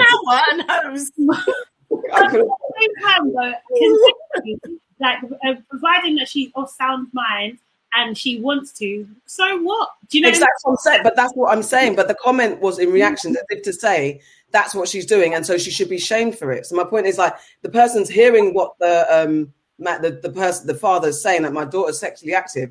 He didn't say anything else, but yet you're coming back with she's sharing it with the world and she needs to stop and she needs to be careful, otherwise she'll have cleanup. That's a problem as well. You're going on the assumption. I think you can be scared as a parent because you know what comes with sex and you know the things and you want to make sure your daughter's okay. But why are you coming to the public unless you don't have the resources? But the way you presented the problem is if it's a huge problem. Your daughter's sexually active and what? Unless she's way below the age or whatever, and you didn't present that, she's obviously seems like she's legal. You're just being a father that's doing the most because you know what's out there for her. And how about you? I don't know. I can't stand men whose identity is wrapped up in their child's virginity. It's just insane to me. I think it's just such a weird concept. Like, it's not a reflection on you as a man, what your daughter does in her bedroom. Like, it's got nothing to do with you. Like, just separate the two. It's icky. Like, stop it. Yes, that's that. It's that element of reap what you sow. That's what that's what it is. They're scared of that. A lot of men are scared that their daughters. That's why I said I hope you've been a respectful man and you've shown your daughter what she should be looking for. But I ignored the comment because the comment to me was fucking nonsense. That person just needs to shut the fuck up. I'm with you, Auntie Sade, what you said. Like, stop projecting. Like why has it got to be the woman who is, it's disgusting if she's had sex? Like, did you tell your son the same thing? Or did you buy him a packet of condoms? Auntie Nana. Pull out. I think it's I think you guys are being harsh because the comment, actually, the analogy, I get where it's coming from. I do think there is more responsibility on the woman to be more conscious of who you're allowing within you because it's going inside of you. And if both parties are reckless, the man can walk away and you're the one whose body is going to go through so much changes that his isn't. You're the one that's either going to have a baby or have a pregnancy that you have to then deal with. his body doesn't go through with that. And depending on the maturity of the person or the sanity of them, they can sometimes just walk away and not even think about it. But your body has that imprint. So that's what I got with the kind of take on, you're the one that's housing the party. So if the person doing the shit in your house is reckless, you're the one that has to deal with it. It's not the best way of describing it, but I think there's something within that. If one of my male friends was coming to me with this, in the same way that this man had come along, like, I find this devastating that my daughter is having sex, we would take it in stages. I can get that somehow your ego is tied up in this, but actually just being a responsible father, you should have laid the foundation for her to know what type of a man is great. And if you haven't done that and now you're scared, now's your time to be a parent and start leading by example and having real conversations with her and giving her the tools so that when somebody she meets, she knows the type of man that she should be associating with. So you're empowering her, you're not making her feel shit. But I think it's irresponsible to go on like men are the same as women, because we're not.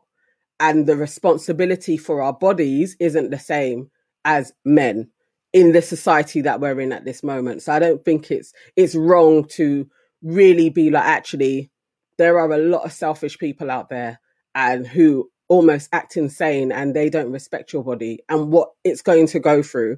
And they'll do shit that could leave you in a compromising position and they'll go about their business. But you have to then deal with the mental scars, the emotional traumas, and carry on. I don't think it's it's wacky to actually have women like know that this is out there and we're different to men. No, I don't think differently. Sorry, I don't. Deadlock. I was just going to say that, but men have a responsibility to teach that to their sons as well. But it shouldn't just be down to women because, yes, a woman can get pregnant, but there's lots of other things that can happen from having sex. There's STDs. That shit is real. Do you know what I mean? So it shouldn't just be like, it's your responsibility to clean up the fucking mess. It's not that, because it's specifically a girl and her dad. I get what you were saying, and I understand that, and I'm looking at it in a separate way now, in a different way now. I get that, but I also feel like that there is also a responsibility, and it's not spoken about enough. And we've spoken about it here, that it's not just down to the woman to be responsible for herself. It's down for them to be for the man to be responsible as well. Whoever it is that she's sleeping with. That's why I said I hope that she has a good enough relationship with her father for him to have laid that fucking foundation. It's not just her responsibility to clean up the house. I think the reaction for me was to how it was presented. Because I've got it up now. So, brothers, last weekend I found out the hardest thing that a girl dad can find out. My baby is sexually active. I don't know how to feel or to react, but above all, I'm scared. Now, that's in itself, it's a little bit, as we talked about, your baby girl's sexually active. Do you feel sad and scared about your son if you've got a son? And let's just say he's got a boy and a girl. Do you feel that same kind of fear that your son's sexually active? So there's that. So there's about unpacking that and actually stop having those sexist fears, and let's look at how you deal with both children in both situations. It doesn't have to be a fearful thing, but it's because of the comment that came afterwards. That person was like, teach your daughter that as a woman having sex is like throwing a party at your house. Everyone else is just there for a good time, but she's the one that's got to clean up the mess. That is a sexist response, in my opinion. There's no that wasn't a thoughtful one to even the guy asked the question. I'm scared and stuff. That just, and then it was we got the screen grab. So the guy who made that comment ended it with like a smirky face. It's like fear of God and the woman. And so it is a judgmental comment. So reacting to that interaction, that's where I'm like, what that man said back was not great. And it wasn't good advice. What we've said and what you've expanded on, Anna, is of course, obviously, most definitely the conversations this father should have with his daughter. And yes, you have to set up, because the world isn't built for women at the end of the day. And when it comes to sex and young ladies who have sex, it's not built for us in that way. So yes, you have to give them the extra talk until we finally break down those sexist ideals. And we can have those equal conversations where parents treat both their sons and daughters as equal and raise their sons and daughters as equal when it comes to having sex. And then we can evolve. But I think I reacted to how it was presented. And that comment is not the comment to be giving to someone who's asking that question if they're really genuine. But everything still stands. men need to extract their egos from their daughters having sex. It's got nothing to do with you. Stop doing that. Stop projecting that. And also stop putting onto a woman that having a sex like having a party at your house. If you meant it like, it's literally having sex is like throwing a party. So I have sex with one guy, and that like throwing a party at my house. Do you know what I mean? So the metaphor is dramatic. It's dramatizing, making it feel like you're just welcoming all the dicks into your vagina, and you're having a whole massive. Everyone's in your vagina and that's what having sex is like. That's not a message to tell a man. Imagine the man's actually struggling. I don't know how to talk to her about it. Go and tell your child it's like having a party in your fanny. Like, come on. I'm reacting to the comment. I think that's the shit. But what you said, Nana, Auntie Nana, is of course. What you said makes sense. What if the guy is community peen? So she doesn't know her worth. And the guy that she's allowing inside her is the guy that is sleeping with 6 other women. Yeah, but that comes with the advice, isn't it? Like, you can't, like, be careful. Like, son and daughter, be careful. I think that I'm no disputing. The analogy is quite crass. But I do get the scenario of the internal aspect of it. Just the female anatomy, like the man is entering into you, the same as the party is coming into your house. Like, literally, it's like it's within you. So there are different standards. Still the entering in. You should know what you're entering into. But I'm just saying, like, there's different combos that you would have. But I think that's fair dues. I just think the way this man laid it out, it just screams sexist and projectionist kind of things to me. But yes, again, that's also true. And also, if I had a son, listen, there's community vagina too. Yeah. She could have just laid up with bare guys and come to you. So you can still get her pregnant and you can still catch her STD. So it's just the narrative we all know. We can't shy away from the fact that sometimes men get too wrapped up in their daughters losing their virginity and having sex and make it about them. And somehow it's like, oh shit, fuck off, man. Like, let's stop that. Now, calm down, love. Sit down, have a cup of tea, and let's deal with this properly, like grown-ups. You know what I mean? Like, come on. Let's get the comments. Sorry. Okay. So Nee says, I think the comment in response to the post was a clumsy way to highlight how women can and often are left to carry the baby. But ultimately, I think it comes down to what Auntie Farah said. If you behave like a slutbag with women in the past, you'll be worried that someone does it to your daughter. Finally, if you're doing your job as a dad, you should be confident that she'll make good decisions. And then Nicola says it's an interesting turn of phase. Clean up the mess. Bear in mind your child is the result of your dad's interaction with the mother. What was that a mess? I understand the pain, fear, and distress, but we really need to watch our language. Parenthood is not easy. Yeah, for real. Ain't that the truth? And that's from that. Okay, so now it's time for the culture. What are you watching? What are you wearing? And what's got us chatting? There's a bunch of things going on in the culture, and it's a lot and long. So we can pick through some things and see what we get through. So I'll run over the headlines. So I caught on Twitter, some guy said that a lot of patois that has been adopted into London slang is being labelled as British slang, and I have several issues with that. And that sparked a conversation about the appropriation of slanguistics in British culture, and how I saw on someone's response that there was a white person that was arguing that the word wagwan is not is imagine. So there's that. We also have Aaliyah's uncle, who's releasing her catalogue of music to streamers. This is the same uncle who introduced her to R. Kelly.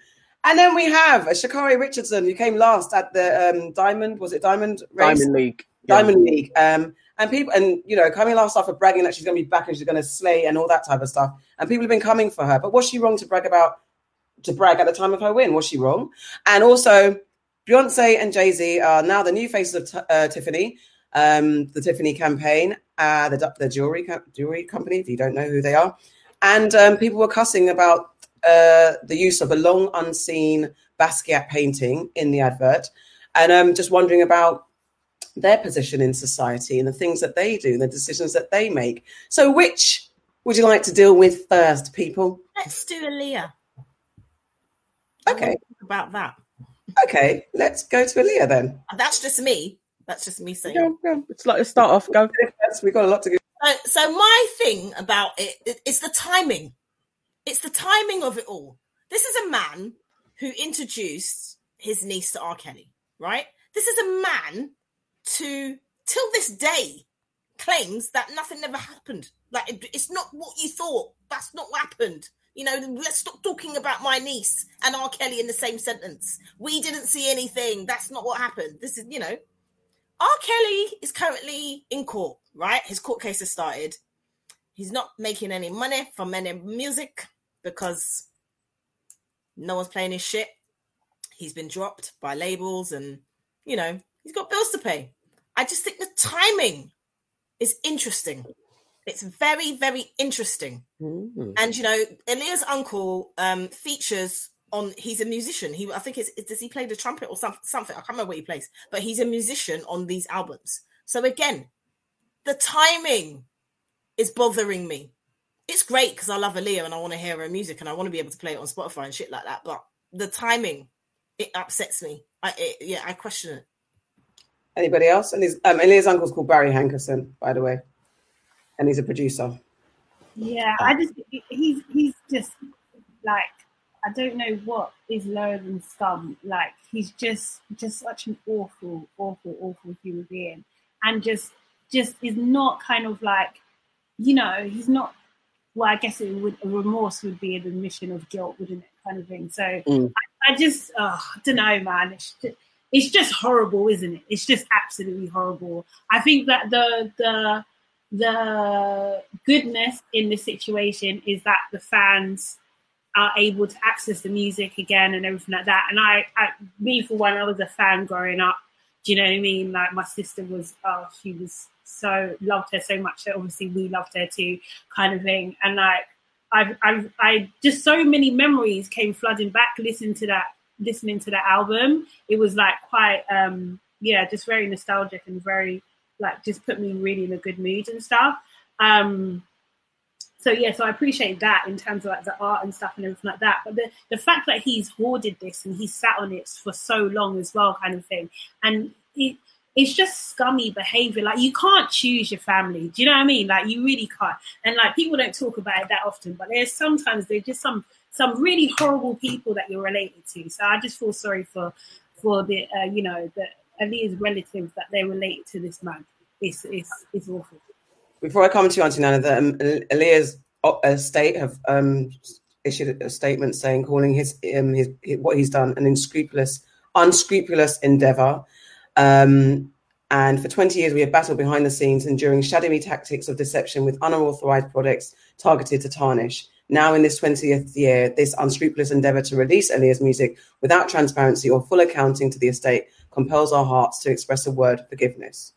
Forgiveness. Aaliyah to state that it intends to continue to defend ourselves and her legacy lawfully and justly. Auntie Nana. I didn't see the R. Kelly correlation, but I did think it was more in the whole 20-year anniversary stuff and also a book coming out as well. And knowing that when this book comes out and more people are going to be speaking about Aaliyah, this is a time that I can like kind of get in there and cash in on this. Like, he is, I don't know. I feel like he's the worst of them, but her mother as well, I find questionable. Like, I find her family questionable. And then the story coming out around her actually not wanting to get on the plane, and then she was given a sleeping pill and carried on. That to me is really reminiscent of Britney vibes. Like, you're wheeling this girl out just to make money for everybody else against her wishes. It doesn't matter what she wants to do with her own body, where she wants to be. If she's feeling I'm in danger, this plane is not big enough to hold all of us. It's like, who cares what the artist is thinking? Drug her, get her on the plane. Lo and behold, look at that. That cash cow died in the end. But it's like, yeah, they're all shoddy. Nobody has a righteous bone in it. So even that statement that came out from her estate, yeah, it's easy to blame the uncle now. It's like he can be the fall guy, but everybody was around at the time. And I think her parents, that you would even allow your child to spend so much time with R. Kelly when it seems like everybody else knew he was dodgy, doesn't I don't think they're exempt from the contempt that is leveled at all the parties involved, R. Kelly included. Yeah, I don't trust any of them. It's just a shame. But again, yeah, I guess it's good for the fans and the new ones that are going to hear our music. And parents are definitely up there as well, 100%.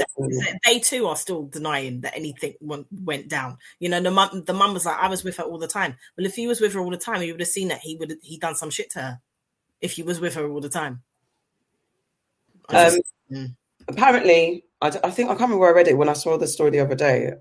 I can't find the article, but Timbaland's working on some either a new album that either Barry's putting out or that he's featuring on something. I don't know. They're putting together. I think they're putting together a new compilation album with unheard. That's it, with unheard Aaliyah tracks. And I have a problem with unheard tracks from the artists because you don't know if they would have wanted them out. I know it benefits I know the fans get to hear stuff, but it's also like, you know, you just don't know whether they would have wanted those things out, and leave it alone. I don't know. I don't know if I'm being hypocritical. If maybe a particular artist released certain things, and if their family were good family in quotes, and they really needed it, I don't know if I'd be like, okay, I understand why you're doing it. They needed the money or something, but I don't know. I don't think it's right, and I'm a little bit like, Timbaland, you're going to work on this project, really? So yeah, weird. I think, does that tie in with this Basquiat thing though? Because it's like, say Basquiat had a painting that, you know, that he just left, he didn't want anyone to see it, then someone can come and take it and buy it. Like, is it a similar thing? I don't know. I'm surprised you said it, but yes, that was a great segue. Because it is that. Because basically the story is, you know, well, as I said, that Basquiat, Jay-Z and Beyonce are the new faces of Tiffany. And again, as it said, this long unseen, so it wasn't that people hadn't seen it, but it's long unseen painting shows up in the advert. And I was a bit like, that's a bit, because he was a struggling black artist who died from an overdose when he was 27 back in the 80s.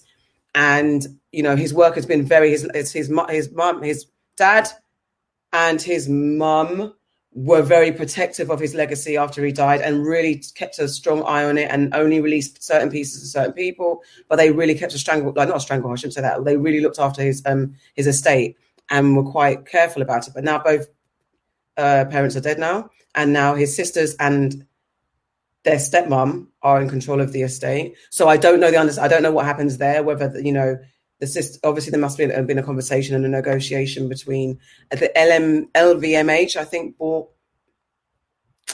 the painting. Yeah. So that it can be shown in, you know, displayed in this advert. And I think, have they got stake in Tiffany? I don't even understand all of it. But the same thing, LVMH has got 50% stake in Jay-Z's Ace of Spades champagne. Yeah. On the flip side of that, the money that, as part of the partnership, Tiffany's donating $2 million for scholarship and internship programs for historically Black colleges and universities. So that there's always, to counteract the backlash, there's always going to be the charity bit that, you know, placates everybody. So I don't know, man. It's similar. It is similar. And then when you've got two infamous Black people at the heart of it, it's like, I don't know. I felt some type of way that the Basquiat painting's in a Tiffany advert. However, lots of Basquiat stuff has turned up on fashion and obviously those deals have been brokered because the estate are in control of his estate. So it's not like, and his family. So then his two sisters get the money and his stepmom. So I don't know. I felt some type of way when I saw it, I must say. Jay-Z collects them as well. That's one of his. Yeah, he's got Basquiat as well. Yeah, exactly. So, like, I wasn't surprised at all that it was there because of just knowing my mate Jay-Z. Do you know what I mean? But yeah, I don't know. I just think like it's a bit morbid. But I think like when you die, those rights go. Do you know what I mean? Like I think they do just go. I think it's just really. I think things have to change. Do you know what I mean? Change is inevitable. And you kind of, unless you put those, I guess, those rules or through your will, whatever kind of thing in place, you have to just trust that the people that you've kind of given control or inherited control after you either are in line with you or they have to move with the times. Now, I don't know what the current family that's in control, sorry, I'm saying it wrong, but you know what I mean, what their position is. Do you know what I mean? Maybe they want to raise his profile again, make him more relevant. Maybe they need funds. Like you have no idea what the actual situation is. And their sensibilities might just be different to what their parents were. They might have different belief systems, different values, different ways of looking at art and stuff. And I think people can get a bit snooty and a bit like snobby about the whole art world anyway kind of thing. Like, why can't it be in an advert? Like, why the hell not with two of the most infamous Black people in the world? Like, isn't that a powerful thing within itself? So it just depends how you look at it, really. But I'm not mad at it.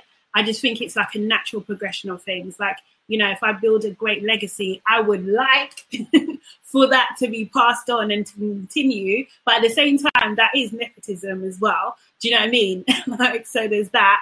And like, but I can't control that, right? If I'm not here, I can't control that. Even if I am here, I can't control that. Do you know what I mean? So I think it's, you kind of just have to let things go, I think. And just, if you entrust it to someone, they have to do what they think is right. Yeah, I'm not mad at it. I think that art in its many forms does live on. That's part of it, isn't it? It lives on. And there are artists out there today who've put things out that don't necessarily 100% like what they've put out. So there's always going to be that, did they really want it to come out? And there are artists like Prince, for example, that recorded so much that he would have had to release something every fucking day for it to come out. And not only just him, there's a lot of artists who are out there now, and with, you know, having the ability to have recording studios within their own homes. When they die, there's going to be shit for days. That's just how it is now. I think, and that can actually be a beautiful thing, that they live on in that kind of a way. Like, I've seen some things from Biggie that I would never, if I had to rely on him being alive to put that shit out, I would never have known it. I would never have heard it. I would never have seen it. So I'm quite grateful for that, but that's because I am a fan.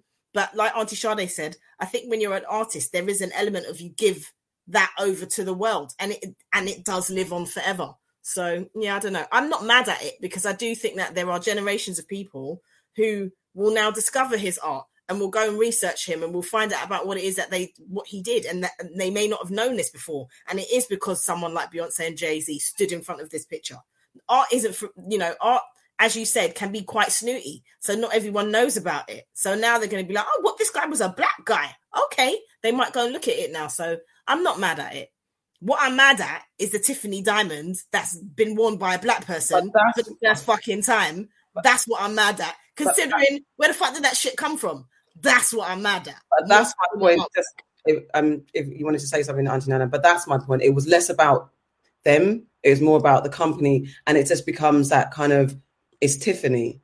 And we know the story behind actually even diamonds themselves are not really worth that worth has been created and cultivated and rebranded. And on the backs of blood, sweat and tears and murder and death of our people and the like and the such. So it's the history behind the company that kind of makes it like, yeah, but I mean, we're all susceptible to everything. We're all part of the system, and there's, you know, we don't do this and then we have to do that. So we're not all innocent. But that framing was a bit like, but everything also what you guys said. I don't know, Auntie Nana, you say something. Yeah, so my main point is, I think most people, it doesn't matter what Jay-Z and Beyonce do, they seem to be like reintroduced to the fact that they're capitalists. And I just don't understand why anybody is surprised. Like, when they do campaigns, it's always a bit like, how can they do this? Like, and it's like, why would you expect them not to? Like, with the historics of Tiffany's, you would think if somebody wasn't a capitalist, they would be like, I'm not aligning myself with this brand. But these guys are capitalists. So it's going to be fine. It's going to be within themselves that, okay, we're going to do this, but we're also going to make it dope. We're also going to make it iconic.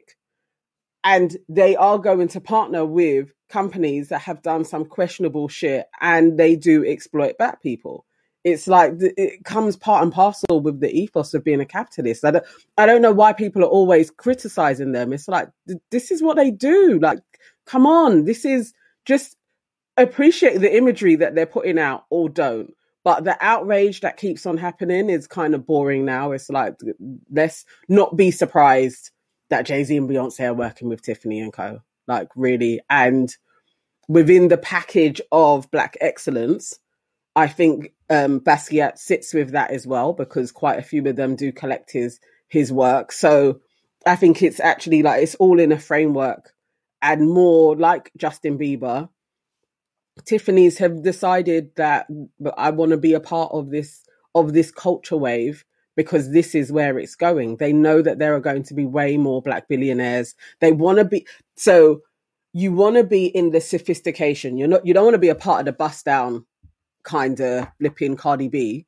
You want to be on the side of Jay-Z and Pharrell. Like, you want to be a part of a more sophisticated Black look, but Black dollars and pounds are going up, and this is an actual cultural currency as well.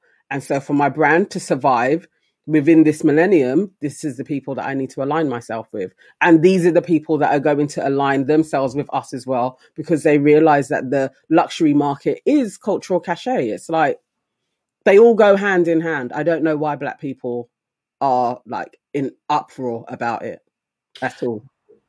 Also, by the way, so this is, it's all part and parcel. The sisters and their stepmom are, can't find my words. They are putting out an arts exhibition of over 200 never before and rarely seen paintings, drawings, multimedia presentations, ephemera and artifacts, according to a statement. So, the next in 2022. So it's all part and parcel. It's all part and parcel. There's going to be an exhibition that his estate has sanctioned. So I looked for if it was any kind of like the estate, like Aaliyah's estate. We don't like this, but everyone's friends. So it is what it is. But the only thing is, if we want to talk about that, Basquiat didn't leave a will. So who knows how he would have felt. 27, I guess that's no age anyway. It's like, I think most artists know that that's usually when their currency kicks in, when they die. So you're producing art, you're just doing your thing. And when you die, it kind of goes where it's going to go. At least it hasn't just gone and his family are not eating, because that's the story of so many people's families. Exactly. So at least they have that. And the fact that his parents divorced, but when he passed, they amicably split his estate. And then when his mother died first, and then the dad took over, and it seems it's been smooth sailing. And the dad's died, and now his new wife, and the two children, the two sisters, are running the estate. So it seems, I haven't seen any kind of controversy, that everything's been smooth sailing. And the fact that divorced parents can split the estate and do all of that stuff and seemingly come back together and all that type of stuff. I mean, business, maybe it's all part of it. Let's get the comments. Okay, so Nicola says, wow, I did not know he was also married to Gladys Knight. Who's that in reference to? Barry Hankerson, Aaliyah's uncle. Okay. And Red Border says the outrage feeds the machine, and Ronald agrees and says exactly. Yeah. His painting sell for this. I think this year the boss of Valentino, bought one of his paintings for 93.1. No, sold it. Sorry, my bad. Sold it for 93.1 million. And that's 20 years after he bought it for 995K. Wow. Yeah. That's crazy. There's money in art. He's been saying. Of course there's money. Yeah, there's always, that's got to have the money to start. And Leonardo DiCaprio, Bono, Jay-Z, Johnny Depp, Tommy Hilfiger have Basquiat paintings. Yeah. This is what I'm saying. Like, but Jay-Z doesn't do anything for no reason. And Beyonce as well. They would know what this is going to do, how this is going to affect prices. Exactly. It's like everything is for that. And it's just like, this is capitalism. There will be sales that we're not privy to. Jay-Z will sell some shit that we're not privy to. And then we're going to know on Forbes he's gone up another $1 billion. Yeah. And it'll be like, how did he do that? Selling artwork. Yeah, that's what if you watch Billions, watch Succession, there's manuals. Everything that we've got to hand on your subscription. Don't watch reality. Well, watch these series. Okay. Is that it? It feels like the show's short today. Isn't there something else in For the Culture? Oh yes, there is for the culture. What else we got? What else we got? We got we had the Quake Challenge Hood Olympics. We had Sha'Carri Richard. Just quickly, Sha'Carri Richardson. Was she? Because at the end of the day, she won. She blew everybody out of the water, and she's like, "Yes, man, gonna come back. Yes, man, I'm gonna blow everyone out of the water. I'm gonna bat up every race that I come on to." She didn't win like that. It's like everyone's forgotten. It was a heat. She won a heat. Oh, yeah, that's true. That's true. Well, that's what I'm saying. So my point is, she won and she got a lot of attention. Basically, she felt big, gassed, and everything. Was she wrong to be super gassed, especially after she got banned? And then now, because people really turned on her, it had a little bit of American, Jamaican cultural wars or whatever, and all that type of stuff. People started getting into it and stuff like that. Was she wrong though? And does she deserve the dragging? I don't think she was wrong to be believing in herself. Like, why are you going to do something if you don't fully believe in yourself? And what she said, she was very fast. She's like the sixth one. Should she come out and be like, "Oh, I don't know if I can run"? Why are you going to do that shit? She's 21 years old as well. Do you know what I mean? Like, no, she's not wrong. And all these people that are dragging her now, it's almost like, look, see, you smoked and you got caught and you had your mouth and now, like, you're coming out and you're not even as good as you said. Like, she's 21 years old. People make mistakes. Let her have the confidence to work on her craft. That's what she's doing. Why should she? I don't understand why people want people to come out when they're good at something and not embrace that shit. That shit gets on my nerves. Like, if you're good at something, what is wrong with embracing it and being like, you know what, I'm a boss bitch? What's wrong with that? You want me to come out and be like, no, actually, I don't know if I'm good at this job anymore. Like, no, don't say that to me. Fuck that shit, man. I'm a bad gal and what? What's wrong with that? What is wrong with believing in yourself? Because you got to back it up. Yes, but she's 21. You just got to win. But it's one race. But let her have the confidence, because if she has the confidence, the next time she's made a mistake, she'll come forward and she's going to be like, I still believe in myself. I'm going to go again. You can lose sometimes, but it's about how you fucking recover. I think when like boxers do that whole big, I'm going to win, and then they get knocked out, it's the same type of thing. Like, you can really have confidence in yourself, but it's the bragging or being everywhere and being like, I'm the baddest. And, like the Jamaican Free are so hard to penetrate. I just think the Americans just need to get themselves together and then like try and get there. Like, I think the humbling that she's experienced, she should take it on the chin because she is young, work on your craft. Don't do so much interviews, like just chill. That's all it is. She just needs to chill a bit, because that Jamaican Free, her times are not actually even close to them yet anyway. So it's like, chill out. But now she knows how the media are. They'll gas you as well. And then when you don't deliver, drop you like a sack. And now she knows this. It's a learning experience for her. But hopefully she has learned, that saying, bad man move in silence. Like, you don't have to talk to everyone. It's true. It's true. I just think that people like to humble black women all the time. Do you know what I mean? Yeah. So any opportunity, people like to humble them. But I mean, like, yeah, I kind of think, she's young. I like the fact that she believes in herself, and do you know what I mean? It's very Muhammad Ali-esque, mentioning the boxers there, Auntie Nana. Like, I don't actually think there's anything wrong with that, and I love the competition and everything like that. But I will say that she can say whatever she wants, but you see the Jamaicans, yeah? You better be able to back yourself, innit? Back yourself, because they will not only come for you and cuss you, they will beat you too. They'll beat you in the race. They'll beat you in the race and they say 2 words in the interview. Do you know what I mean? I swear, is it Elena or Ellen? Yeah, Elaine. Her response was like, we're not going to talk about that. That was it. Yeah. Winning. So it was just like, smoke. Yeah, do you know what I mean? So I love that though. I love that black women can be competing at that high level and have that kind of banter. Do you know what I mean? Like, why the hell not? Like, that's how we are anyway. Do you know what I mean? We are quite competitive with each other, and there's nothing wrong with that. Do you know what I mean? As long as it's all love, there's nothing wrong with that. So I think that this girl, she's got a very bright future ahead. I don't think this is gonna, sometimes you need to lose in it to kind of refocus. So it's fine. Also, the girl's been through a lot. Like, let's not forget. You know, her mum's passed. Yeah. You know, she's had like a media storm happen around her. Do you know what I mean? She wanted to compete. She wasn't allowed to compete.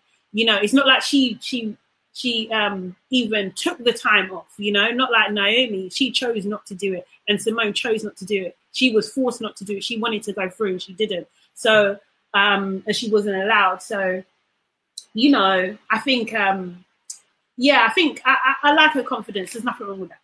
Yeah, I agree with everything you've all said, all perspectives. It's just a learning curve, and she's young. And I think what you said, Auntie Shadi, about the black women having banter, because I think black women bring different energy to everything, and black people and the way we vibes and everything. So a little bit of banter in the media and all that type of stuff, changing the way that it's just like, oh, I won the race and then I won. And it's just like that boring narrative. We always bring energy to our commentary when our post-race commentary, I'm saying we, like I'm an athlete as well. Yes. Post-race commentary, we just got that vibe. Usain Bolt brought the vibes and all that type of stuff. And Mo Farah, even in his, you know, humble way, everyone brings a vibe. We bring a vibe to the sports that we're dominating in. So let it rain. And yeah, everything that you guys said. Humble yourself sometimes, but it's a learning curve. You're young. You have every right to big up yourself. You've got every right to be confident. How do you come out of it? It's like when people say everyone's got to win. You know, you do the 3-legged spoon race and then every child wins. No, my child won. Yeah, there's always a winner. My child won. That child never won just for picking up a spoon and an egg. You never freaking won. My child won. So it's them ones there. Not everybody should win. It doesn't work like that. And she should big herself up, yes. But yes, understand the world can switch on you. I thought that was nasty. You don't need to switch. You can get teased because black people will tease you as well. You go on like you're bad, we will humble you. That's part and parcel. She's black. She's from the hood. She knows what it is. So all of that. So it's just all a learning curve, and big up Sha'Carri and the Jamaican Free. Everybody. Yeah, I just didn't like the way the media were coming after her. They didn't need to do that. They didn't need to. That's dirty. There's no need for they love that. They love that. Let's get a comment. So we segue into the Hood Olympics. What did you say? What did you say? Hood Olympics. What did you say before that? I said, shall we segue into the Hood Olympics? Segue or segue? Segue is the slang term for segue. All right, say nothing. All right, cool. I like the way you look. Have you not heard segue before? No. Okay, cool. So what, seriously? You've never heard anyone say segue? No. I like the way you look all dignified and nice to Auntie Nana when she says something that you. But it's a slang term. It's not like I said segue wrong. Right. Because that's it. Right there. You see that? She's but not trying still, to the reaction was really calm. I'm just noting it in my note. You're doing equivalency here. That's what you're doing. The same thing. If I said Segua, then that would be fair.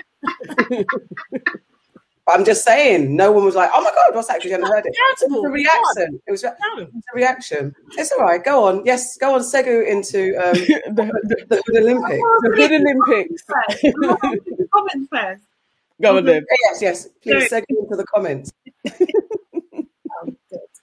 Okay, so Candy says, love her confidence, but being cocky to the Jamaican team was not graceful. Nicola says, she's refreshed 9 times. Please stop talking about aliens so Musk can leave me alone. Great show, ladies. Thank you, Nicola. And Candy said, full of back chat, but can't defend that. Red Border says, love her loud. She raised expectations of the fans and didn't deliver. Fans are fickle. I remember in 2017 World Championships in the UK when Usain Bolt pulled up on the anchor leg of the 4x100 meters race. Everybody in the audience was screaming for him. The moment he pulled up, everyone started cheering for the British men's relay team. Fans are fickle. Yeah. Fans are fickle. I'm just going to say something as well that's a little bit Olympic related. So, Grenadian Olympic athlete, why's his name gone out of my head? Fucking hell, can't remember. It'll come back to me. Okay, let's go on to the Hood Olympics, which, boy, has had me in stitches, but also I'm sure actual humans in stitches. Yes. Hell. So if you don't know, there's a craze where there's these milk crates in America, and people have been stacking them up in the hood and pyramiding them and going up them and going down them. However, they're not very stable. There's no security to the structure, and people are risking their lives either for some dollars or for nothing. The ones that are doing it for nothing, Jesus. Guys, yes. For the dollars, I understand. Like I was watching a Little Boosie one that he had set up in New Orleans. and that was, I think it was $2,000 was in the crate if you did it. And I saw one man like do it, and he just like sprinted up it, did it really fast. He got the money, but I watched another 10 people after him be like, little Boosie, let me have my goal, and just dropping on the floor. Nobody's catching them. You're watching them wobble, and there's bare people around filming, and then they just smack head on the floor and everything. And it's just like, this for $5,000 isn't enough. Like, I'm not going to break my neck for $5,000. I've only seen 2 successful ones. Not like, I don't even know how much money they were getting, but I've seen 2 successful ones, and I have seen a lot of people falling on their neck. Like, how someone's not seriously injured, I don't know. And I've seen ones where they're like doubling the height of the crates as well. It's like, are you okay? There was a girl who did it in heels. Yeah, I've seen that one. And she was like, low, she smashed it. There was a guy who was rolling a spliff when he did it. And White Mike. Cool. Yeah. Oh, that's his name. White Mike. He doesn't look white, so I don't know if it's because he's in his. No, because he's light, isn't it? He's very light. Yeah. I know sometimes we do that, but those are the only 2 people that I've seen do it successfully. I've heard about a girl that was going around the neighborhood and she was getting money and she was doing it successfully, and people were like, "Oh, is she gonna do it?" And she was like getting bare cash. But I haven't personally seen that one. All I know is I'm not doing that shit, innit? I'm not even standing on 3 crates. Like, I'm good. Like, unless like there's padding around me. And even then, I've got to maybe have a harness that when I fall, it's going to get me. And I'm mattresses. There could be mattresses either side. No, but but if there's mattresses, I still got to fall for my height. I can still break my neck. I don't want that. Give me a harness, let there be mattresses, and let me do it that way. I'm not playing that. I'm good. Go on, Charlotte. I'm just going to say that I think it's freaking hilarious, man. It's just giving me so much joy. Like, there's just something about people falling on their faces from a great height for no reason at all. It's just hilarious. It's just fucking hilarious, man. And I just love it that it's just such a ghetto game as well, kind of thing. And like, grown adults are getting involved. I think I even saw a pregnant lady that was a bit dangerous. Oh, Lord. But yeah, but she was fine. The only pregnant lady I could trust to do that is Sierra. Oh yeah, probably. It's true. Yeah. I really enjoy it. I think you can make fun, and it just goes to show, like, black people we're just so creative. Do you know what I mean? Like, we can create moments out of bloody milk crates. Yeah. And also the girl the hills. Like, did you see how they made her like the meme of like stepping into the next year? Yeah. Listen, the only girl I trust to step into next year is this. Yeah. So funny, I saw uncles, and I swear, and I don't want to judge, but someone that possibly looked like they were on drugs, one of them type of people doing it, and just like you're getting everyone from the hood, that anyone coming out the hood, like, I can do it. The only one that I want to get that little shit and punch him up is the one that kicked the man down. I would, if you've not seen it, with a boy run. Let me see if I can find it whilst we're talking. I'll try and find it. But someone's done it. So the guy's on top on the middle crate, and someone from the crowd kicks him down. No, that guy. Because if anything happened, first of all, if anything happened to me, you're getting mash up on sight. Let me find it. It's very, very wicked. That could be my pet peeve, even though it's not a pet peeve. That's made me angry, and I think it's just. But do you think it will take off over here? Do you think we are going to? I don't know where we would get milk crates from. Our crates don't look like that. The long orange ones. We got where you got the those Tesco ones, those green ones. Yeah, thank you. Yeah, no. It would be like beer bottles. They still come in crates. Those are those ones. But I don't know where you can't just like pick them up. But I still think somebody over here is going to do it. We always copy America. Honestly, I don't think it will be black people that will do it. To be honest, over here. That's true. I don't think. I agree with you on that one. I agree with you. Because already, like skaters. Hell yeah, they're gonna. You know the skater crew, like those folks. Exactly. Trying to find the one, but okay. Well, yeah, and the last one is just a quick one about Pastor. Does it matter to you if the way we speak is appropriate to white people, and does it matter that a white person believes that Wagwan comes from the UK? So say that again. because it was. Okay. I said, does it bother you that people are forgetting or not realizing that things like Wagwan and some other slang words are not actually from the British language, and their roots are in Jamaican / Caribbean / everybody else's culture? Some of our root slang words are not from the UK. Does it bother you? What bothers me is Jamaican / Caribbean. That bothers me. Just saying.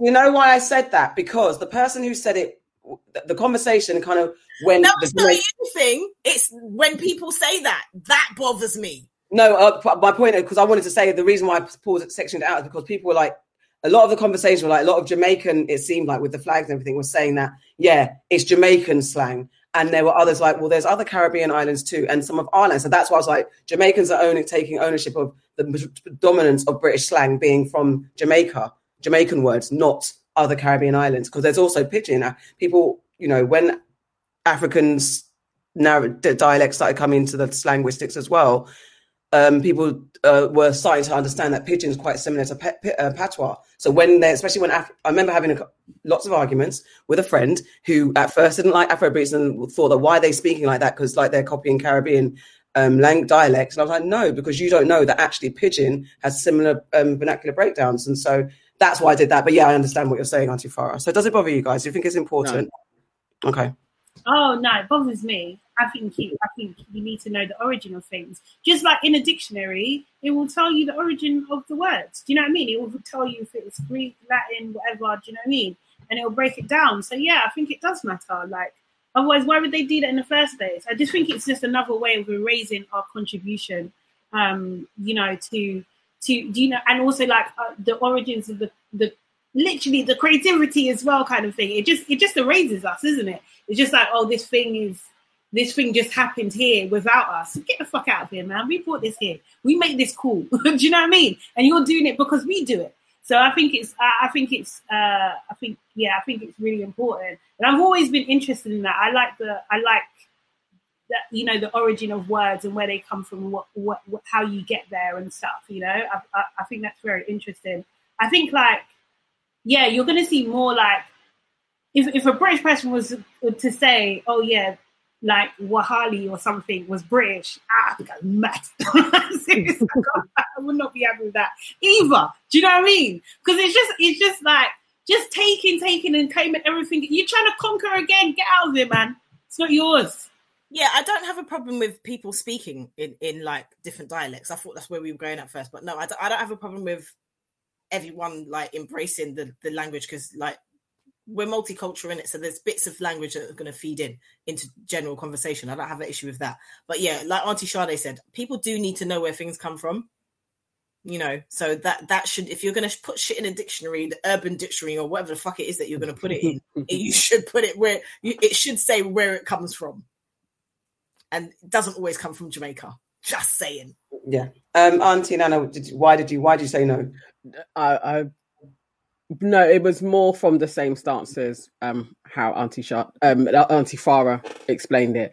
I don't care that people use different words. Oh yeah. But I also, I expect very little from the British to state where they get things from. So it's like, of all the things to get pissed off that they steal, words are probably very far down on anything that I would be in outrage about, really. But I think most people, when they're using words, kind of know. I don't know. Well, I wish I could find the whole thing. Yeah, someone said on the Twitter, I never forget when someone told me Wagwan is British, and it's just like, but it doesn't even sound it. It's like that. That would like, just be stupid. I'll just be like, but you're stupid for even thinking that. That's a stupid thing to say. Yeah. So I'm not gonna battle them, because then I'm stupid too. If I'm going to argue with a dumb person, I'm also dumb. So I wouldn't argue with them. It's like, okay, all right, where did it come from? And they'll probably come with like Cornwall or something. Yeah. In Somerset, that's what they said. In Somerset. I think, as you said, it's just like, just know the history. Don't try and take it. But I do think that when you're in the community and someone's claiming something, because that's our language, how we speak, that's how we communicate. And you have an ally if someone speaks like you. The fact that you can go into the workspace and speak in the same Wagwan is frowned upon. You can't necessarily do that. So it's a collective kind of community spirit and ownership. Like, yeah, you got to know where these words come from. If I say Obruni, or if I say whatever, certain words like Wahale, all that type of stuff, you need to know where it comes from. You can't just shove that into British and say you lot had it. Fuck off. I can't lie. Sometimes when I'm at work and certain people say certain words, I'm like, no. Exactly. I listen to them, I'm like, no, that's not for you. Exactly. So I am like, as also it is about, because where I live, there's middle class lot, and you see the little young teens saying, "Oh, fucking walk on to that, hey blood," and it's like, this is all confusing, but you know. All right, but you see, like in well, you wouldn't have seen it, but in Love Island, Aaron, dark-skinned Aaron, he says that he brought in the term "moving mad," which to where? To the Love Island house. Like, they kept on saying it. Everybody was constantly being like, oh my God, so, you know, this person's moving mad, and I guess I should be moving mad. And so those types of things, does that annoy you when we have our slang terms, like let's say moving mad, and then it gets co-opted and everybody starts using it like this is a normal speech pattern that they have come up with? It bothers me. I think what happens in those cases is we move on from them words and find something else, and then it's like, nah, that's dead. Why are you saying that? It's like the Craig challenge. We'll find something else, and the Craig challenge will be done by, as you said, those people. What you it's say? not cool anymore. Yeah, it just isn't cool anymore. So you just don't. You retire it. But I do think, like, yeah, it's easy to say that. But I feel like Hugo, because he works in a school, it's likely he would know that anyway. Do you know what I mean? Like, just the way he was speaking from Love Island, I think just the way he was he in an inner city school there? He sounded like it, to be honest. Like, he had too many references. I'm just like, well, okay, yeah, it's comfortable. Yeah, that's irritating when it gets then you just like the wrong person. You just hear one wrong person saying it's like, "No, I'm not saying that again. I'm not doing it." Like when they would continuously say bling. I hated that. They killed bling. Like, bling. Everything was like bling bling, her and her bling bling, and it was just like, you guys killed it. You actually killed it. You know, now nobody wants to say it anymore. When it's in a British sitcom or on like Good Morning, then you know it's dead. Come on. Let's get the comments. Okay, so going back to our previous one about the crates, Candy says, are these people who survived COVID and now think they're invincible? It'll probably take off over here, because if Americans are doing it and they have huge medical bills, then the NHS will be, and it will be free with the NHS. Ronald says Adele will host the UK Hood Olympics. That's actually really real. That could actually absolutely happen. Until when?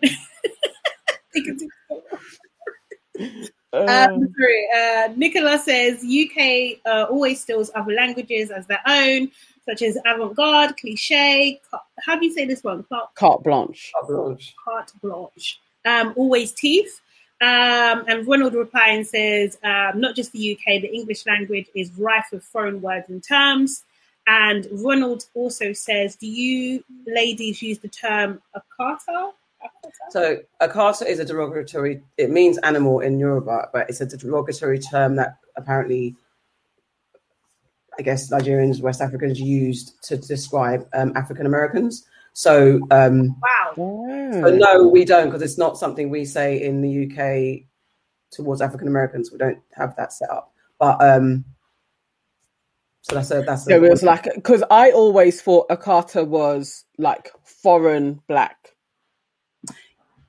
So that's how I had but I just read it somewhere, and that from how they was describing the person, I don't think they were African American. It was like, they're black, so you're acknowledging they're black, but they're not like us, they're foreign. So I could see how all of these things isn't like the South African word for black person is also like a derogative word. It was the same as flipping Australian Aborigine. That's also like it's like an aberration of a human. So there's lots of terms that I guess will get filtered through, and then people will just use it like they don't even know where it comes from. Yeah, but that's only because I've read a few books and that came up. It's come up, and Characters were like, oh, the African character said a carter, and the African American was like, you know, it was a derogatory term, but then it was flung back both ways. So whatever. Would that be like Jamo? Yeah, it's like Jamo. It's like whatever. What do we got? They say they call British ones Briticos. Yeah. What else? There's another term. Oh, what is it? Okay. Yeah, but like even if you're from UK and you're Nigerian, you get cool names. Yeah, exactly. And you know, it's like us being called Scoobs and stuff like that from all that type of shit. So Yeah. I've never heard that term before. what Scoobs? Yeah. Yeah, that was I definitely maybe it was a South London word. No, I heard it in West as well. But yeah, that was a word. I heard that word. I must admit. Okay, well, Oh, yeah, good. it might be a South word. It might be a Southwest thing. Yeah, Scoobs was a way for Caribbeans. How Caribbeans called Africans. Scoobs. Oh, really? I didn't know. No, that's not like it wasn't. I'm not even going to say what it was, but it wasn't that. What do you mean? That's not the word that I heard. Like for Oh, okay. That's not the word that I heard growing up. It was something else. Yeah. Oh, okay. I when you said even we get called names. Yeah, when you go back home, you get called. You know, Yeah. That's what I thought you were referring to. That when you said that, definitely when you go back home, because you're not quite. You're not one of them. Yeah, you're not one of them. Oh yeah, ours is what's ours, Nana? Oh shit. Fuck. There's I forgot the word. Yeah, there is one. I know what you're talking about. There is. Yeah, is it not? Remember, they used to call wasn't it a 4-to-1? Because like certain people used to, it's not derogatory. It's more like, but they used to say 4-to-1 because it used to be like $4 to the pound. So it used to be like 4-to-1. So, That's so like, funny. Yeah. Oh, I wish I could. Let me. I got the video up. Let me share. Oh God, I hate this. This actually gives me anxiety trying to share this damn screen. Here we go.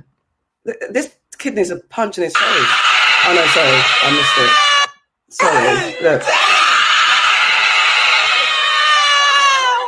Did you see it? And that's actually a child. Yeah, it looks like a young person. Yeah, beats. Before we move on, I'm just going to say one thing. I saw it on Snoop's Instagram, and he said, not wiggers, sorry. I don't want to say the word. N-word. Black people Yeah. stack crates together but can't stack bread with each other. Why do we love to see each other fall? I don't think Oh, right.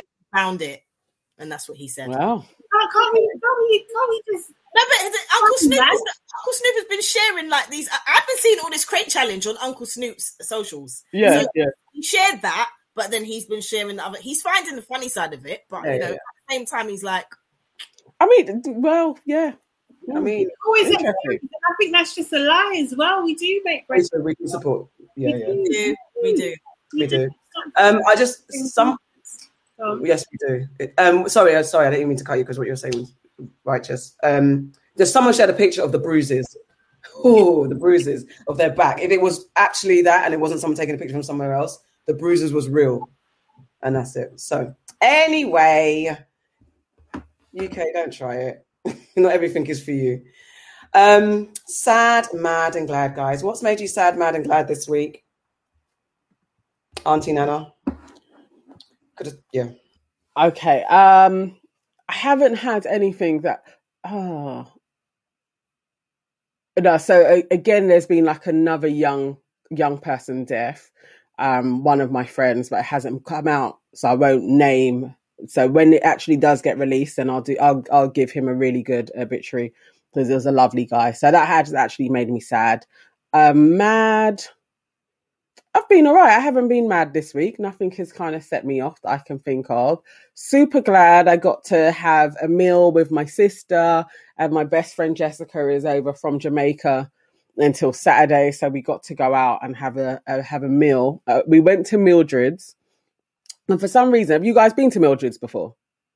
All right, so vegetarian vegan spot. It used to be really nice, but you know, as it goes, as more people go along and the chefs change and everything, it wasn't as great as it could have been, but we still had a really nice time there. So I wouldn't recommend Mildred's to anybody to go and frequent, but yeah, if you can get out into King's Cross though, there are so many beautiful restaurants around there. I love what they're doing with King's Cross. That actually made me very glad as well.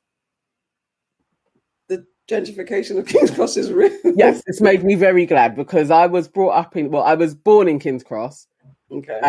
Family was around there when King's Cross was full of NF and, and prostitutes. Yeah. So it's Yeah, so slightly maybe- better now. Auntie Sade. Okay, so I've been glad for the for the Crate Challenge. You can't lie. I think it's hilarious, and I love when I have little moments in between working and I just flick and I see something funny. It just brightens my mood. And I'm also glad because No Way Home, new Spider-Man movie, the trailer's out today or yesterday, and it's amazing. Oh my god, I cannot wait. Well, seriously. So yeah, I'm happy about that.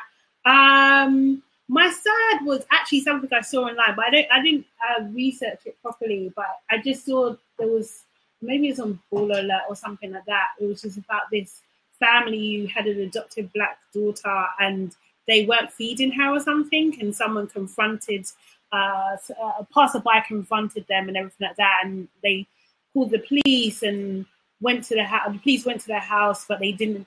There was no action taken and stuff, and that just made me really sad that things like that are happening.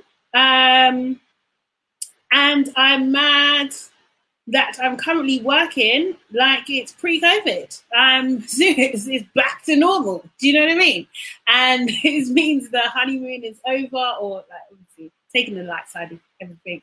But yeah, it's just I'm back in full mode now. Like it feels pretty normal. Do you know what I mean? And I'm a bit mad at it because I wasn't prepared. I thought I'd be prepared and I wasn't prepared. And it's a bit of a culture shock. So yeah, a little bit mad at that. Yeah. Okay, I'm sad. I'm not sure what I'm sad. Oh yes, I said I was tired. I've been a bit tired this week, but it's nothing. But what I'm actually sad about, just a little bit, because I get it. I'm evolving. That I'm getting into online shopping, and I'm contributing to the death of the high street, and I don't like it because I just don't want the high street to die. And I've just been caught up in an online shop frenzy, obviously because we're going away. But I get it, and I always knew it, obviously the convenience. But I've been such a strong advocate for high street shopping, and I just don't want to be part of it. But I am, and I have been, and I'm a little bit sad. I've lost a bit of my soul to online shopping, and I've actually also the bit that I was always scared about that I'd fail on my returns and have loads of things just sitting in my house. I haven't. I've been actually really good and taking my stuff to the post office, all the stuff. But I'm just a little bit sad that I'm falling foul of online shopping. Not mad at anything. I don't think. Can't remember what I was mad about. And I'm actually super glad that it's been very hard, but we finally pulled off Soulfest 2021. That's our third year of the Soul Film Festival that I co-founded with We Are Parable, the New Black Film Collective, and Soul Film. We opened on Wednesday and we showed films like Tainted Canvas. We had a special preview of Candyman, which is brilliant. That's a brilliant film. And we closed with Summer of Soul. It's available on Disney Plus, but seeing it on the screen is amazing. It's one of those documentaries that you must see. It's about I'm watching that today. It's about a festival that took place in Harlem in 1969 during the same time as Woodstock that we've heard about. This festival that took place over, I think, 6 weeks in Harlem. No violence. I mean, maybe the skirmish, but not what you'd expect, what they would project and expect in a place like Harlem at that time. And on the back of Harlem, the Black community in America experiencing so much kind of post-riots, post-racial, post-assassination time and all that type of stuff. So their bounce back was real. You had Stevie Wonder, you had Gladys Knight, you had Nina Simone, you had Stevie Wonder. It's a phenomenal documentary. It's Questlove's directorial debut. And the bitch bastard of the story is that this film that was put together on the back of it was only shown at some random time in the early hours and never shown again, and no one ever heard of it again. So the fact that the fact that it's been restored and brought to life is amazing, but also angering because, as usual, the fact that we know more about Woodstock than this phenomenal feat is, again, testament to the shittiness of our history. But anyway, that kind of turned into a bit of a mad, but I'm glad that we showed it at the film festival. Glad that we managed to pull it off post-pandemic madness. It was difficult, but yeah, we did it, and it was a really good, kind of slightly successful festival. So yeah, that's it. Auntie Farah. So what was it again? Mad, sad, glad. What's the order? Sad, mad, and glad. We like to end on a high note. All right, so I am sad today because today would have been my Auntie Claudette's 67th birthday. My auntie Claudette was the most amazing woman ever. She's been gone for 14 years now, but she will never ever be forgotten because she was just the best. Like, and this was her season because not only is it her birthday, but it was coming up to Carnival, and she was like the Carnival person. So happy birthday, Auntie Claudette, up in heaven. I know you're having a good time. That's a little bit sad, but at the same time, celebration of life. So a little bit glad. I am mad because Taylor Swiftie, the person who I probably hate more than Rita, she is on TikTok now, and she decided that she's going to do TikToks to Dave's tune, because Dave's got a tune and he says her name in a tune, so she's rapping to Dave, and I'm happy for Dave because he's getting the exposure, but I hate it because in the same sense that certain people hated the Justin Bieber thing, and I know it's not the same, but it feels the same, and I'm really angry about it because I can't stand her with like my entire every being. I can't. It's the same. I take it back a little bit in case she comes into work, but anyway. It's the same. That's my thing about that. Also, I am glad because today my daughter started her business. She does nail painting and she loves it. So she like does little patterns and all types of shit and stuff like that. So she's really, really good at it. She loves it. Like when I see how she does her nails, her hands and her feet, I'm like, I can't even do that ish. So she basically in Play Scheme today, she started a business and she paints people's nails and she's got her little kit and yeah. So. Oh, Person. that's So so I'm like, cute. That's so cute. that's made me glad. I had to have a proper business talk with her though, because she was trying to give all her money away by having employees. I was like, you can't afford that right now. No, you can't. Buying all the kit and then you're giving these people the same amount. No, that's not how it works. No. I'm very glad, very proud and very glad. That's very wonderful. I love that. All right. Any comments?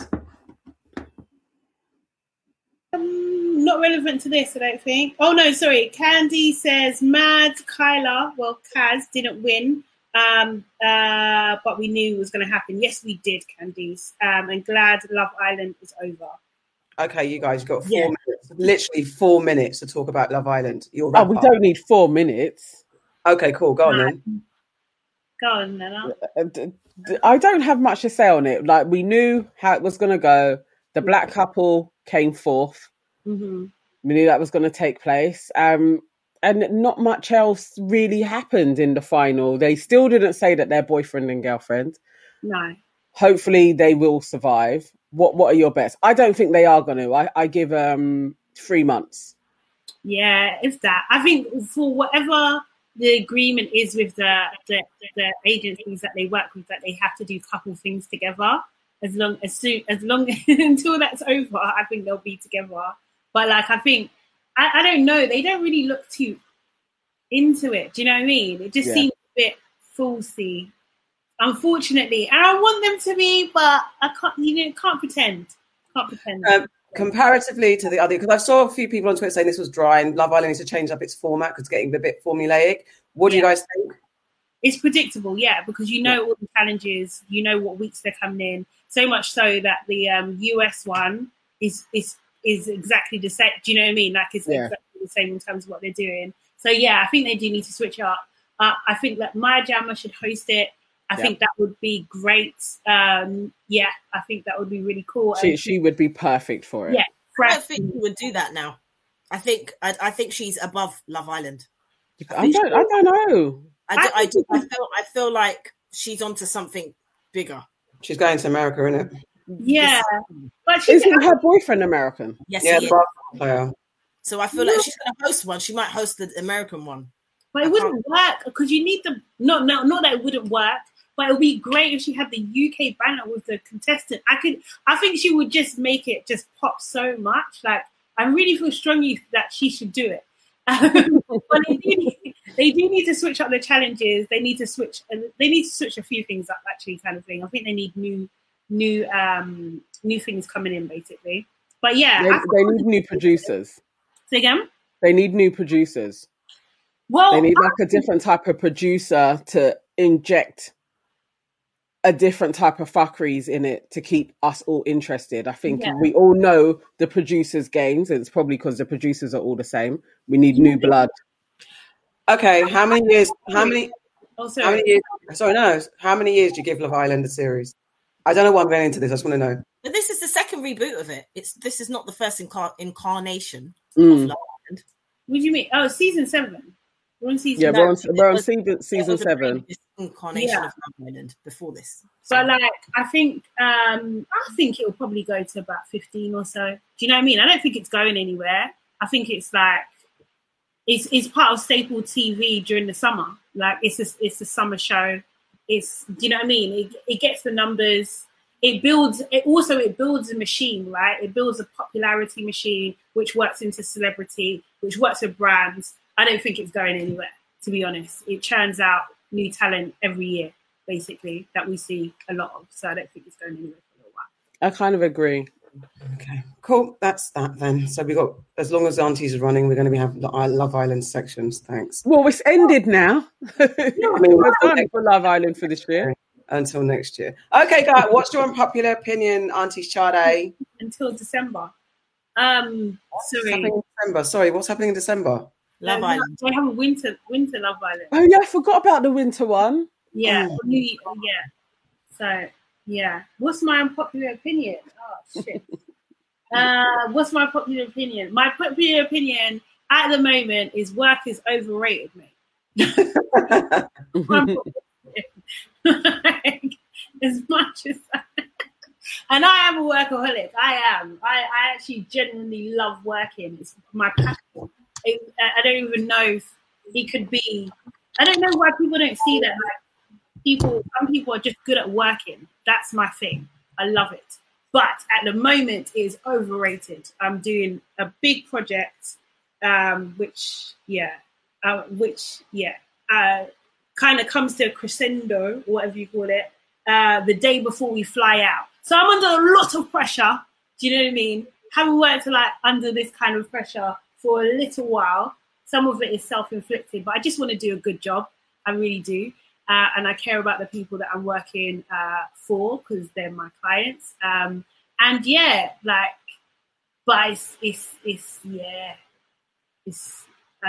don't like. You do a break. When we get away, you can have a break. Yeah, exactly. Have a break. Yeah. Exactly. So I'm really looking forward to the holiday. I really am. And guys, please follow us on social because we're going to be doing reels. We're going to be doing stories. I'm going to force the aunties to do reels and stories. Like, we're going to have content for you like you've never seen it before. So follow us on socials, on Instagram, maybe Twitter as well. We'll see. Yeah. And we'll see Facebook. This is pressure. I feel You're going to get to see Santorini. Yes. Through the eyes of 4 amazing, very stylish now because we've helped Nana. So you think? Oh yeah. Listen, it will all be revealed because I know she's packing it in her suitcase. She'll just I know. Oh yeah. Now we're gonna have to go into her bedroom every day and be like, "What are those?" Exactly. I'm hiding them anyway. I am We'll hiding them. do that one where it's like Monday, Tuesday, Wednesday. Do one of them. We're gonna collect them. We're gonna throw them out. See, when we go on the boat, we should throw them. I'll jump over and get them. I can swim. Oh my god! No, we'll just leave them somewhere. That's what we'll do. Yeah. When we go to the beach, we'll bury them in the sand. Yes. They'll never be found. Yeah, they are coming. They are. All right, ladies, that is that on all of that. Thank you for watching and listening to, watching. Your aunties could never. Don't forget to like, comment, and subscribe. Don't forget that we're on YouTube, Facebook. Don't forget that we're on YouTube. Don't forget that we're on YouTube, Facebook, and Twitter. And yeah, as Auntie Sade said, we'll be giving you lots of new exciting content when we go away. And do we need to announce? I think our show will be a pre-record next week. So unfortunately, you won't be able to interact with us, but you will still get a show. We will do a specially recorded show whilst we are away and then give you lots of content. So that's it. You can set. Weren't we going to say that they can send us some stuff beforehand?